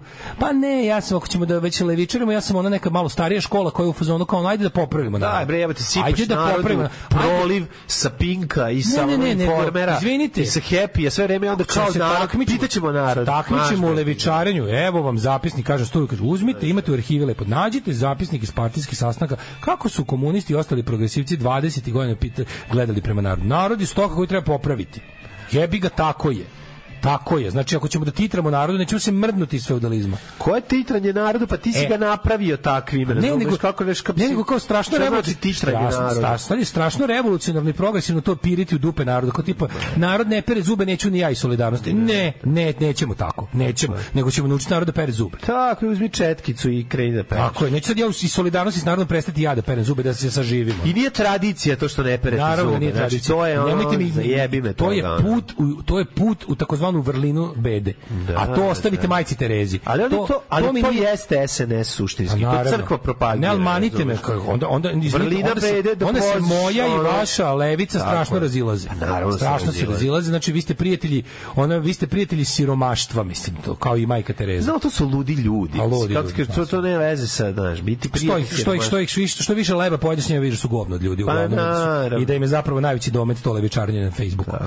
I da u stvari kad treba konkretno s njima nešto se osloniš da budete stvarno ono kao, znaš, drugovi i drugarice iz borbe, tu ih baš i nema. Pa nema ih zašto su na paklenjacima. Tu ih baš i nema, jebi ga. Ali je fora što sad pazi, Ana Brnabić će da spočitava, znaš kao, to je, sad se ide na to smo juče počeli tu priču, znaš kao, tipa, sad ćemo njom gledamo kakve su patike na protestima, što jeste, vidi, niko ne krije da su ovo jesu srednje klasni protesti. Znači, to je sasvim jasno. Pa daj mi srednju klasu dobru, dobar život svih ljudi. Ali to su jedini mogući protesti u ovoj zemlji. Znaš, ova radnička klasa koja uglavnom ne radi, ne može da protestuje, ona je anestezirana, to su proli, to su ljudi bez klasne svesti. Tako je. Znači, vi ste ih napravili na kraju tako. Znači, nećemo da podržimo su srednje klasni protesti. Pa dobro, ti onda podrži nepostojeće proteste radničke klase. Ma daj bre, ono. Znaš kao, zašto ne bi nekad radili sa onim što imamo? Šta već to čeka? Neću presedeti ovo. Ima bolji, biće bolji protest. Sledeće godine diće se proleteri iz Čačka. Neće se nikad dići. To su ljudi koji imaju luksuz da znaš, kao ono, pogledajte, jebote, ono, jel Marks bio rudar? Nije, nema me zajebavati, ono kao. Jel bio sin rudara? Nije. Znači, šta on tu nije jasno? Ako podrži proteste, ako si za bilo kakvu promenu društva, valjda ćeš se priključiti nekom pokretu koji menja društvo. Sad možda ga ne menja tako koliko bi ti hteo, toliko, u tom pravcu, ali kao, brate mili, počni od nekud, razumeš? Počni od nekud, uđi u voz, nemoj svaki voz propustiti i kenjati kako nigdje nisi otišao. Daj da vratimo mogućnost izbora i smenljivost vlasti. Tako je, ali stvarno je tako. To je prva stvar koja treba da se vrati, pa onda ćemo pričati dalje o drugim stvarima. I daj da vratimo dobar centar i da od osnovnog tog centra imamo levo i desno. Tako je, daj mi ono nekog, ono da jebote. Vi ne vidite da od vašeg silnog beskompromisnog revolucionarnog rada samo jačala desnica. Pa naravno. Da bukvalno cijela paradigma, cijela stvar se pomerila, centar se pomerio u desno, sve se pomerilo u desno. A vi dalje nećete, ako nije svetska revolucija, neću da se uključujem. I onda i sa nekakvom bolesnom zlujošću da očekujete gluposti Ane Brnabić, kako kaže, pa dobro je rekla. Nije ništa dobro rekla, ništa nije dobro rekla. Laže, sere i namerno mindfuckuje ljude. Znači, to nije ona ni smislila. Znači, nemojte me jebete da ona ovo napisala. Ona je čitala antinacionalizam i 7. republika i marš u kurac. Da. Ti si čitala, da pročitaš ono uputstvo na špagetama. Ono. Da, besmisleno. Potpuno, znači, jedno kao to bacanje kosti. Znaš koji su njeni dometi. A naravno, dometi su srpski četvrti jezik. Tako ograničeno je to sve vrlo i s druge strane, znaš, tužno je činjenica, vraćamo se na početak priče, a to je da si sve to iskusila, da si prošla taj užas i da si se vratila u zagrlje i da budeš ti ta među tlačiteljima. Da budeš opresor, da budeš, znači ti nisi nikakva, nisi agent emancipacije. Ti si jednostavno žena koja je šutnula merdevinu, čim se negde popela. Da, upravo to. To si. To je to. A moja je mama kazala, ne to radit, ti si mlada, tebi krv more pregore u đubretu. Đubre je jako žestoko. Alarm sa Mlađom i Daškom. Sve ti dobro. Da, predivno. Slušali smo Descendants-e i Without Love, divna pesma sa njihovog albuma Superfrostbruggen Drusen. Kako se zove? Spazium hiperkafeinat. Tako nešto. Ili hiperspazium kafeinat. Da, ne znam. Zašto sam sad greškom kliknuo da mi se uključi Word? Idemo ovako, kaže, ostavila je riba shvatija. To njena čovječe, ta njena devojka, to baš bio gay for pay. Reci? Jako mi izlako da je, mislim... To je bio teški gay for pay. Da ne bude da smo pokvarena pokvarena karijeriskinja iskoristila ono pre malo što smo rekli, nesigurnu, buče lezbejku u sebe na poziciji moći. To je baš serija, jebote, to je baš House of Cards. Meni isto izgleda House of Cards. Da. Jeste, ima toga. Ako ona pročitala 2 strane na računa se uvodi tih knjiga, ja sam spreman da skočim iz bilo kog mosta, po njenom želju. Ja ću skočiti na most, od dole, ako je ona to zaista pročitao. Ana Brnabić i njen kabinet su puni silnih savjetnika koji su postavili razne međunarodne organizacije jer ih je zarad očuvanja imidža Vučić tu uhlebljivao. Ima tu i domaćih stranih plaćenika, jedan od njih je verovatno i sociolog, antropolog, da. Pa to, da. Juče su ekspresno uručili otkaz ženi, vrhunskom stručnjaku u jednoj državnoj službi jer je uvredila Vučića i Brnabićevu na Twitteru. Žena je komentarisala onu morbidnost u grobovima i lutkici koje visi nisu bile nikakve prijetnje, otkaz pada na sudu sigurno, ali tek za nekoliko godina idu na to da ljudima unište živote. To vam kažem, oni vas prvo uhapse pa vam posle 2 dana u pritvoru kad se ono tamo, kad vas mentalno razjebu i kad se pitaš šta su radili ta 2 dana dok si ti tu čamio bez pojma o vremenu, onda ti kažu, da, nema, obustavlja se slučaj. Da, to je zastrašivanje. Ali još jedna stvar, samo da znate, pošto ste stručnjak u svom poslu, mogu da vam puše. Znači, to naćete bolji još posao i kojim će vam biti bolje. Znači, najlepše da nađete isti posao u drugom selu, ali najlepše da njima najviše zapravo znam, ne treba ti otera odatle. Najviše njima uteraš kad nađeš posao, ali ne odeš iz zemlje. Pa naravno. Oni vole, oni obožavaju da pametni ljudi odlaze iz zemlje, pa njima oni drkaju na to. Kažem vam, što ti kogod je imao posla sa Vučićevom, ono policijom i to, svaki odlazak iz policije ti je ono kad ne znam, kažeš šta ti ovo treba, celi se negde. Pandur ima zadatak da ti to kaže, ono razumiješ. Kaže ti svakakve stvari. Pa da. Kada čujem đubre jako žestoko, setim se kako sam ceo taj džingl izgovorila koleginici koja me je nešto davila i bilo je to 10% od plate, ali vredilo je svakog dinara.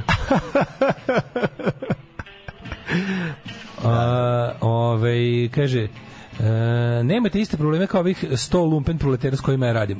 Apsolutno, ljudi, jedno je razumeti čoveka, a drugo je govoriti mu da je to što si razumeo super. Da. Problem savremene levice u tome što je fetišizuje stvari kao što... Mislim, kažem ti, kad sam pročitao onaj kretenizam u Jakobinu, kao tipa, ne postoji lična odgovornost, to je kapitalistička izmišljotina da nas kao dodatno ukuca. Pa ljudi, molim vas, kao, mislim, stvarno, ali to je gotovo religijska glupost. Pa naravno. To je isto kao da si rekao Bog o svemu odlučuje. To je isto kao da si rekao Božja volja. Pa nije, jebem u mater. Mislim, okej, znam da imamo iluziju slobodne volje, ali kao ljudi, ako ćemo tako...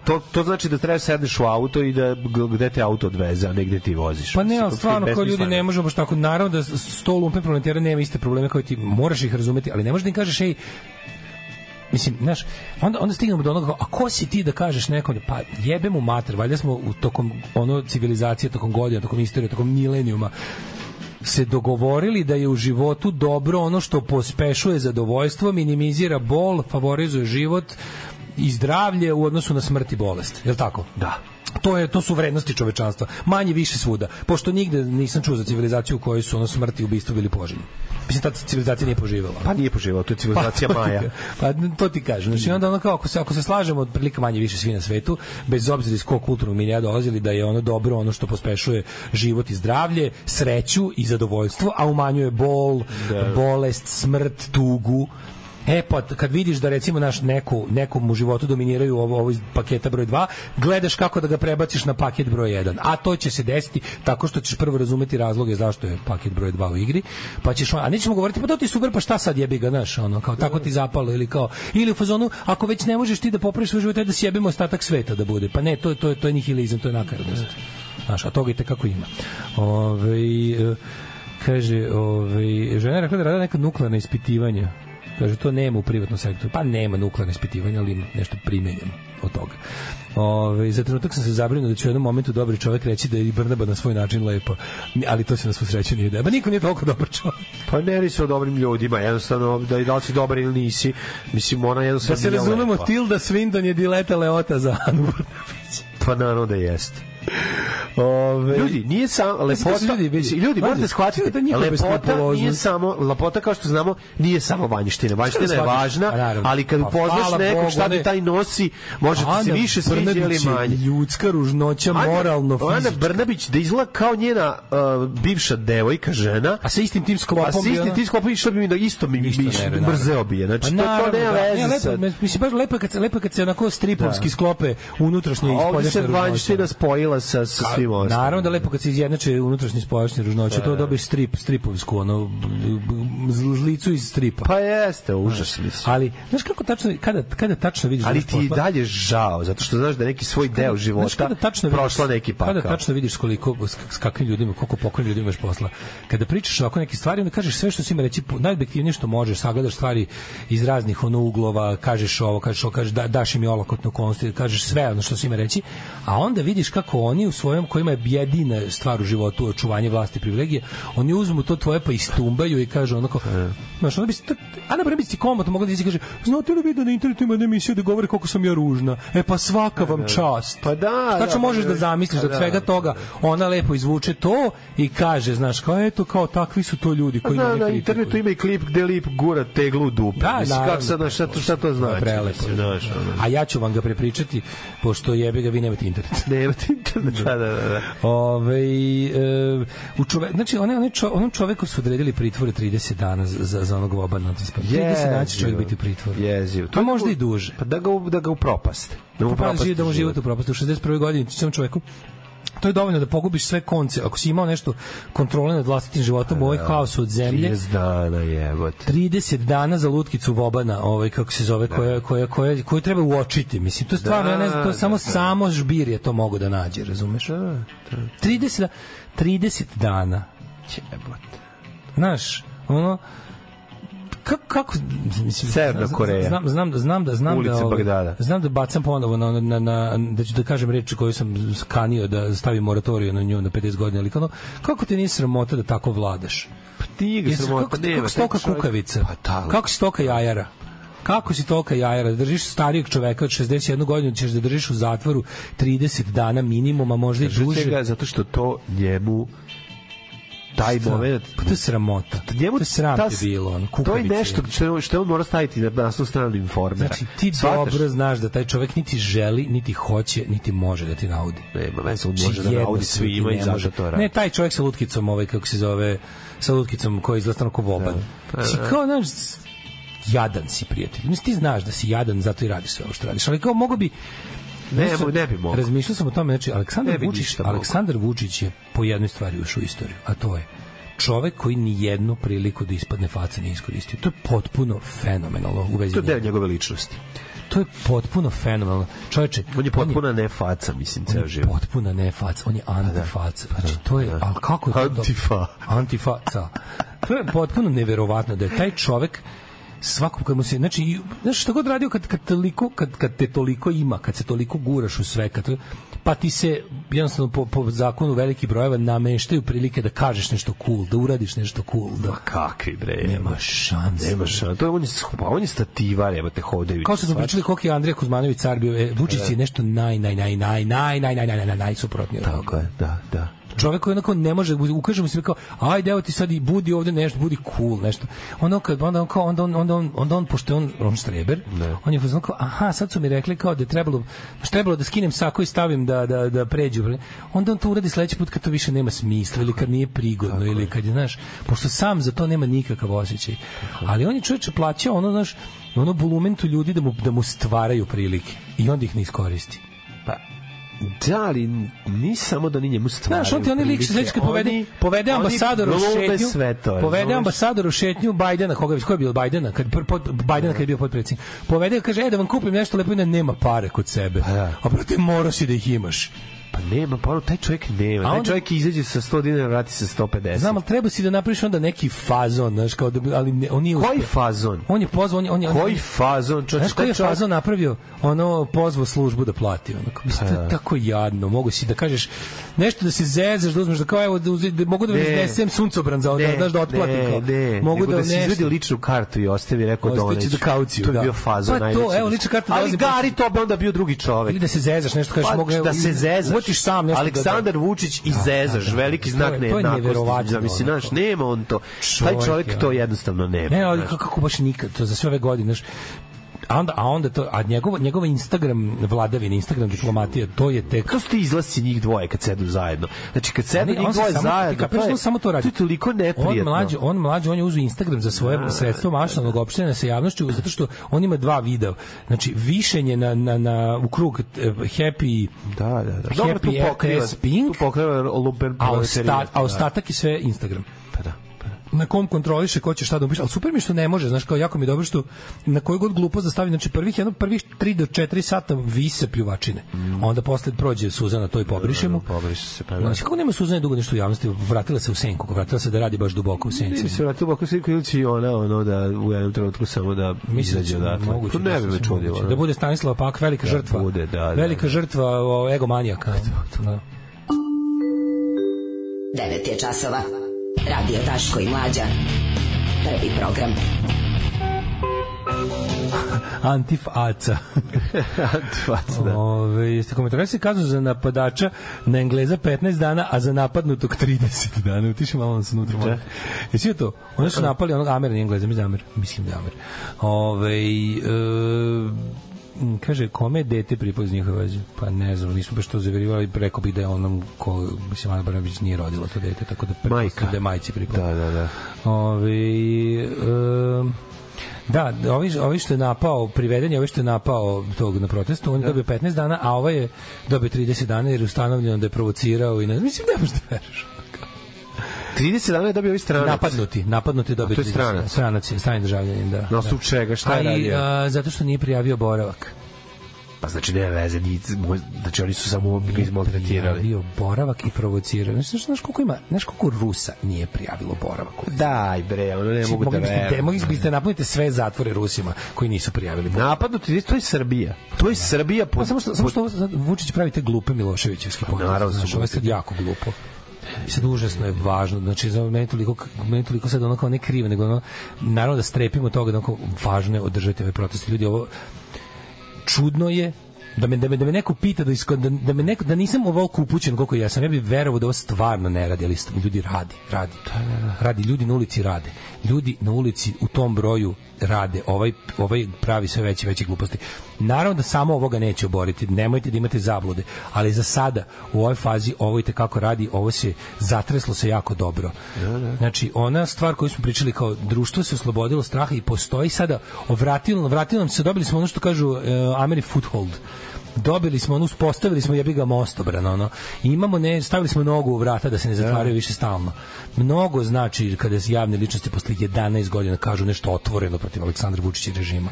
Toga stvarno nije bilo i to stvarno znači. I ovo insistiranje ispunjavanju ovih zahteva protesta koji nisu, znaš što je najluđi? Što to da je ovo normalna zemlja, da je normalna zemlja ne bi se ovo desilo, ali kao to nisu nikakvi nerealni, suludi, ponižavajući uslovi za Vučića. To samo to, zato što on doživljava kao ponižavajuće uslove, pokazuje koliko on lud. Jel razumeš? Naravno. Kada on kaže neću ni po koju cenu dati da se smeni Bata Gašić, time ga ogoljavaš da on krši ustav. Da on ne može da smeni ili postavi Batu Gašića, a znamo da je to uradio. Drugo, kao ministar policije je zaslužio da bude smenjen za ovako nešto. Pa onda kao zaslužili, kao televizije koje imaju onakav program su zaslužile da ostanu bez nacionalne frekvencije. To je sve po zakonu. To je zahtevanje građana na ulici da se poštuje zakon. I zato je to dobro.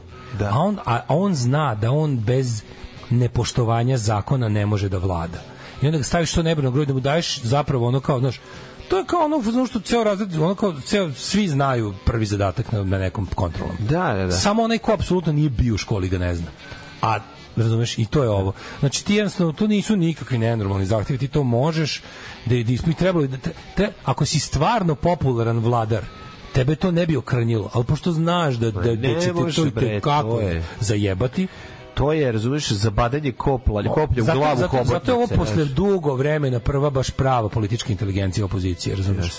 A i to je trebalo da ulete neki novi, sveži ljudi poput jebiga ekipe iz Nedavimo Beograda da se uključe u onu učmalu situaciju i mnogo je dobro što partijski lideri starijih ovih stranaka, što znaš, ne čujemo Jeremića ovome, pustio je Mikiju Aleksiću da se bavi tim, ovaj 100 puta talentovaniji, znaš, nema ono kao ove sve neke stranke koje su tipa demokratska stranka koja stvarno leži ono prebijeno u jarku, nekako shvata gde je mesto i koja je trenutno politička snaga, pa se tako i ponaša. Znači, to je sve za sada ide iznenađujuće dobro. Samo da ono kao ono što ima ona pesma je ga od Williama Morrisa, priključite se borbi jer ne možete pogrešiti. Znači, jedino što možete pogrešiti kad se ne priključite borbi. Alarm.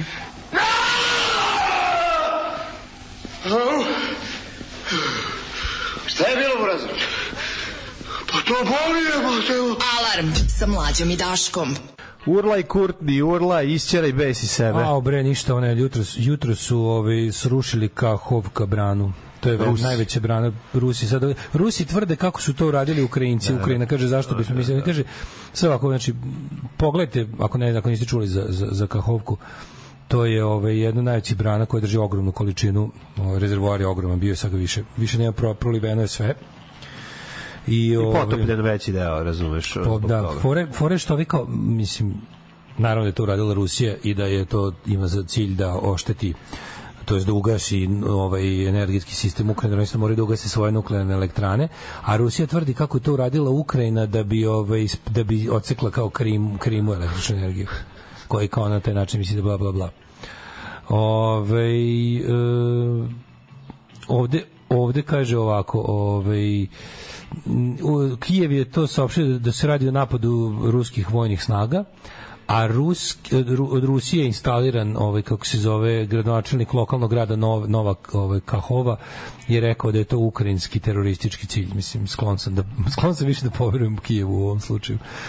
Mislim, zato što je tu, kad gledaš liniju, kad gledaš gde je šta osvojena liniju razgraničenja, vidiš da je tu to je blizu ovoga Hersona i Zaporožja. U Zaporožju ima nuklearna elektrana koja se mora se ugasi hitno da ne bi poplava napravila sranje. Tako da to je baš veliko sranje.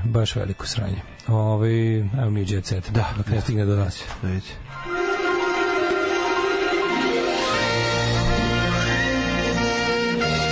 Jet Set. Jet Set. Jet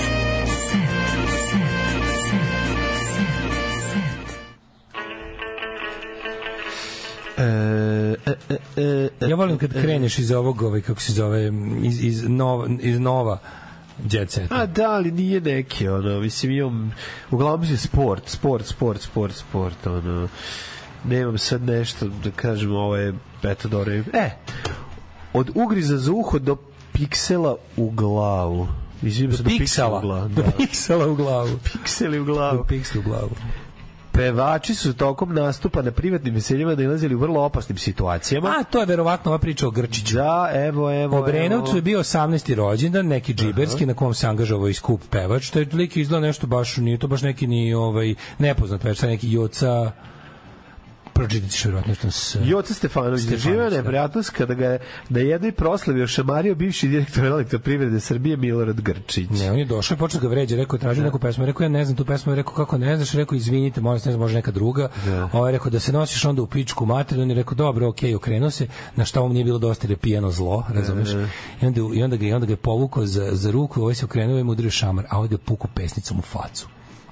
I ovaj govnar je pao dole i onda su ih razdvojili i onda je ovaj rekao drago mi je i ponovio bi to uvijek ne može tako ne maltretirati. Incidenci doziva Stefanović dogodio se u Obrenovcu na jednom privatnom veselju gde imao angažman. Grčić je, kako se prenose mediji, bio pod uticajem alkohola. Ja mislim da on uvek pod uticajem alkohola.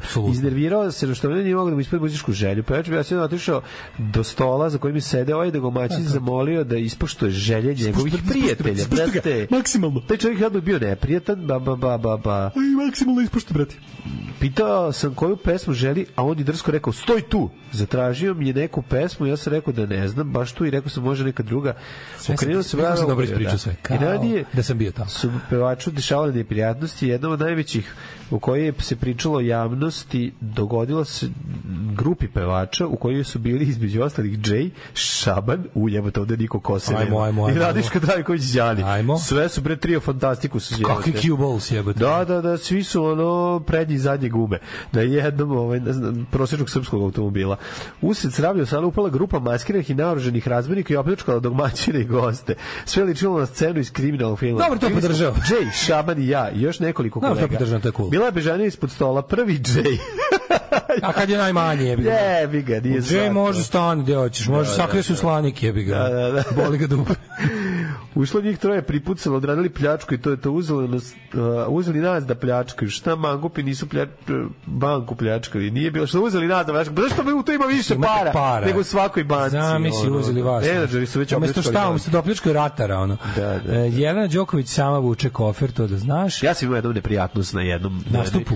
Na jednom nastupu, da, na svadbi jednoj kod prijatelja, pa smo mi naš rokabili bend je svirao na recimo 3 svadbe kod drugara. Bila na jednoj, pa ovi drugi vidjeli, ali može i kod nas, mi smo mladi, hoćemo rokabili, pa na drugi, treće. Ti si ukupno svirao 3 svadbe u životu, 2. Pa da, to su sve bile za za drugare, nisu bile za pare. Ne, znam, nije bilo tezgoli svaka čast. Pa dobro, da. Imao sam im to iskustvo. I na treći svadbi je čovjek došao i rekao, dao mi 1000 dinara i rekao, neko te ima noćas od Znam si, ja tako gledam, jako izvini, evo, izvoli nazad 1000 dinara. Rekao, ne mi prvo dati to, drugo ja ovdje resiram, zato što mi prijatelj ima svadbu, a treće, ja ne znam tu pesmu da sviram, kad se ovaj uvatio za glavu, i tu više onda sam prestao da sviram. Da mi se ne bi to ponavljalo, ja sam shvatio.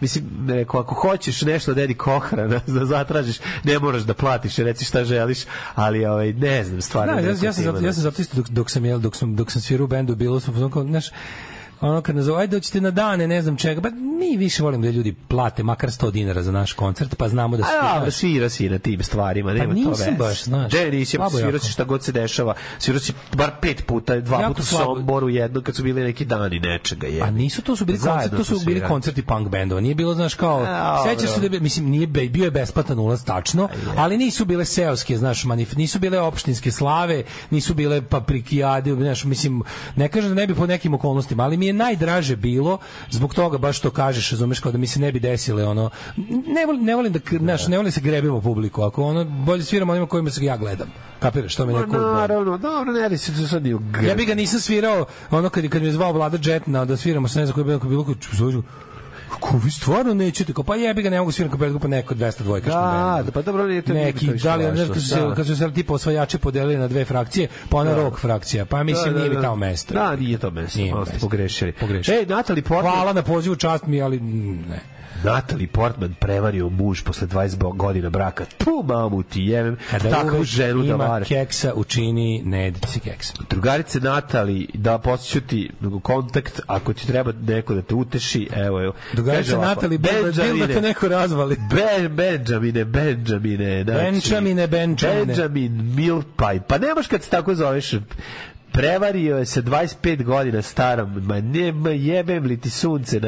Upoznali su 2010. na snimanju filma Crni labude, moj crni labud. Venčali 2012. imaju 2 dece, od toga je 1 sin, a 2 ćerka.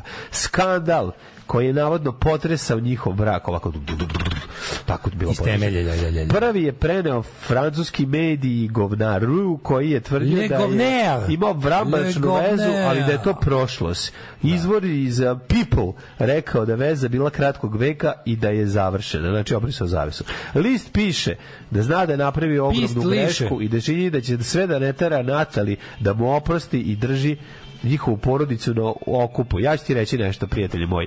Ako hoćeš da protektuješ svoju familiju, ne možeš ići okolo i jebavat mlađe, nego sedi na motor kodale. Sedi na motor kodale i uđeš u kružni tok, staviš porodicu u centar kružnog toka, pored spomenika, a ti voziš oko njih i protektuješ ih. I'm protecting my family, god damn it! I pređeš 78.000 za 12 dana. Za 12 dana, to je jedini način. Da ne izlaziš iz auta. I odeš, zavališ volan pun krug, završiš sipaš ulje. I sipaš onda ulje za 600 dinara, aj zdravo. Tekst čitali Mladin Urdarević i Daško Milinović. Ton majstor Richard Merc. Realizacija Slavko Tatić. Urednik programa za mlade Donka Špiček. Alarms svakog radnog jutra od 7 do 10. You touch my tra-la-la.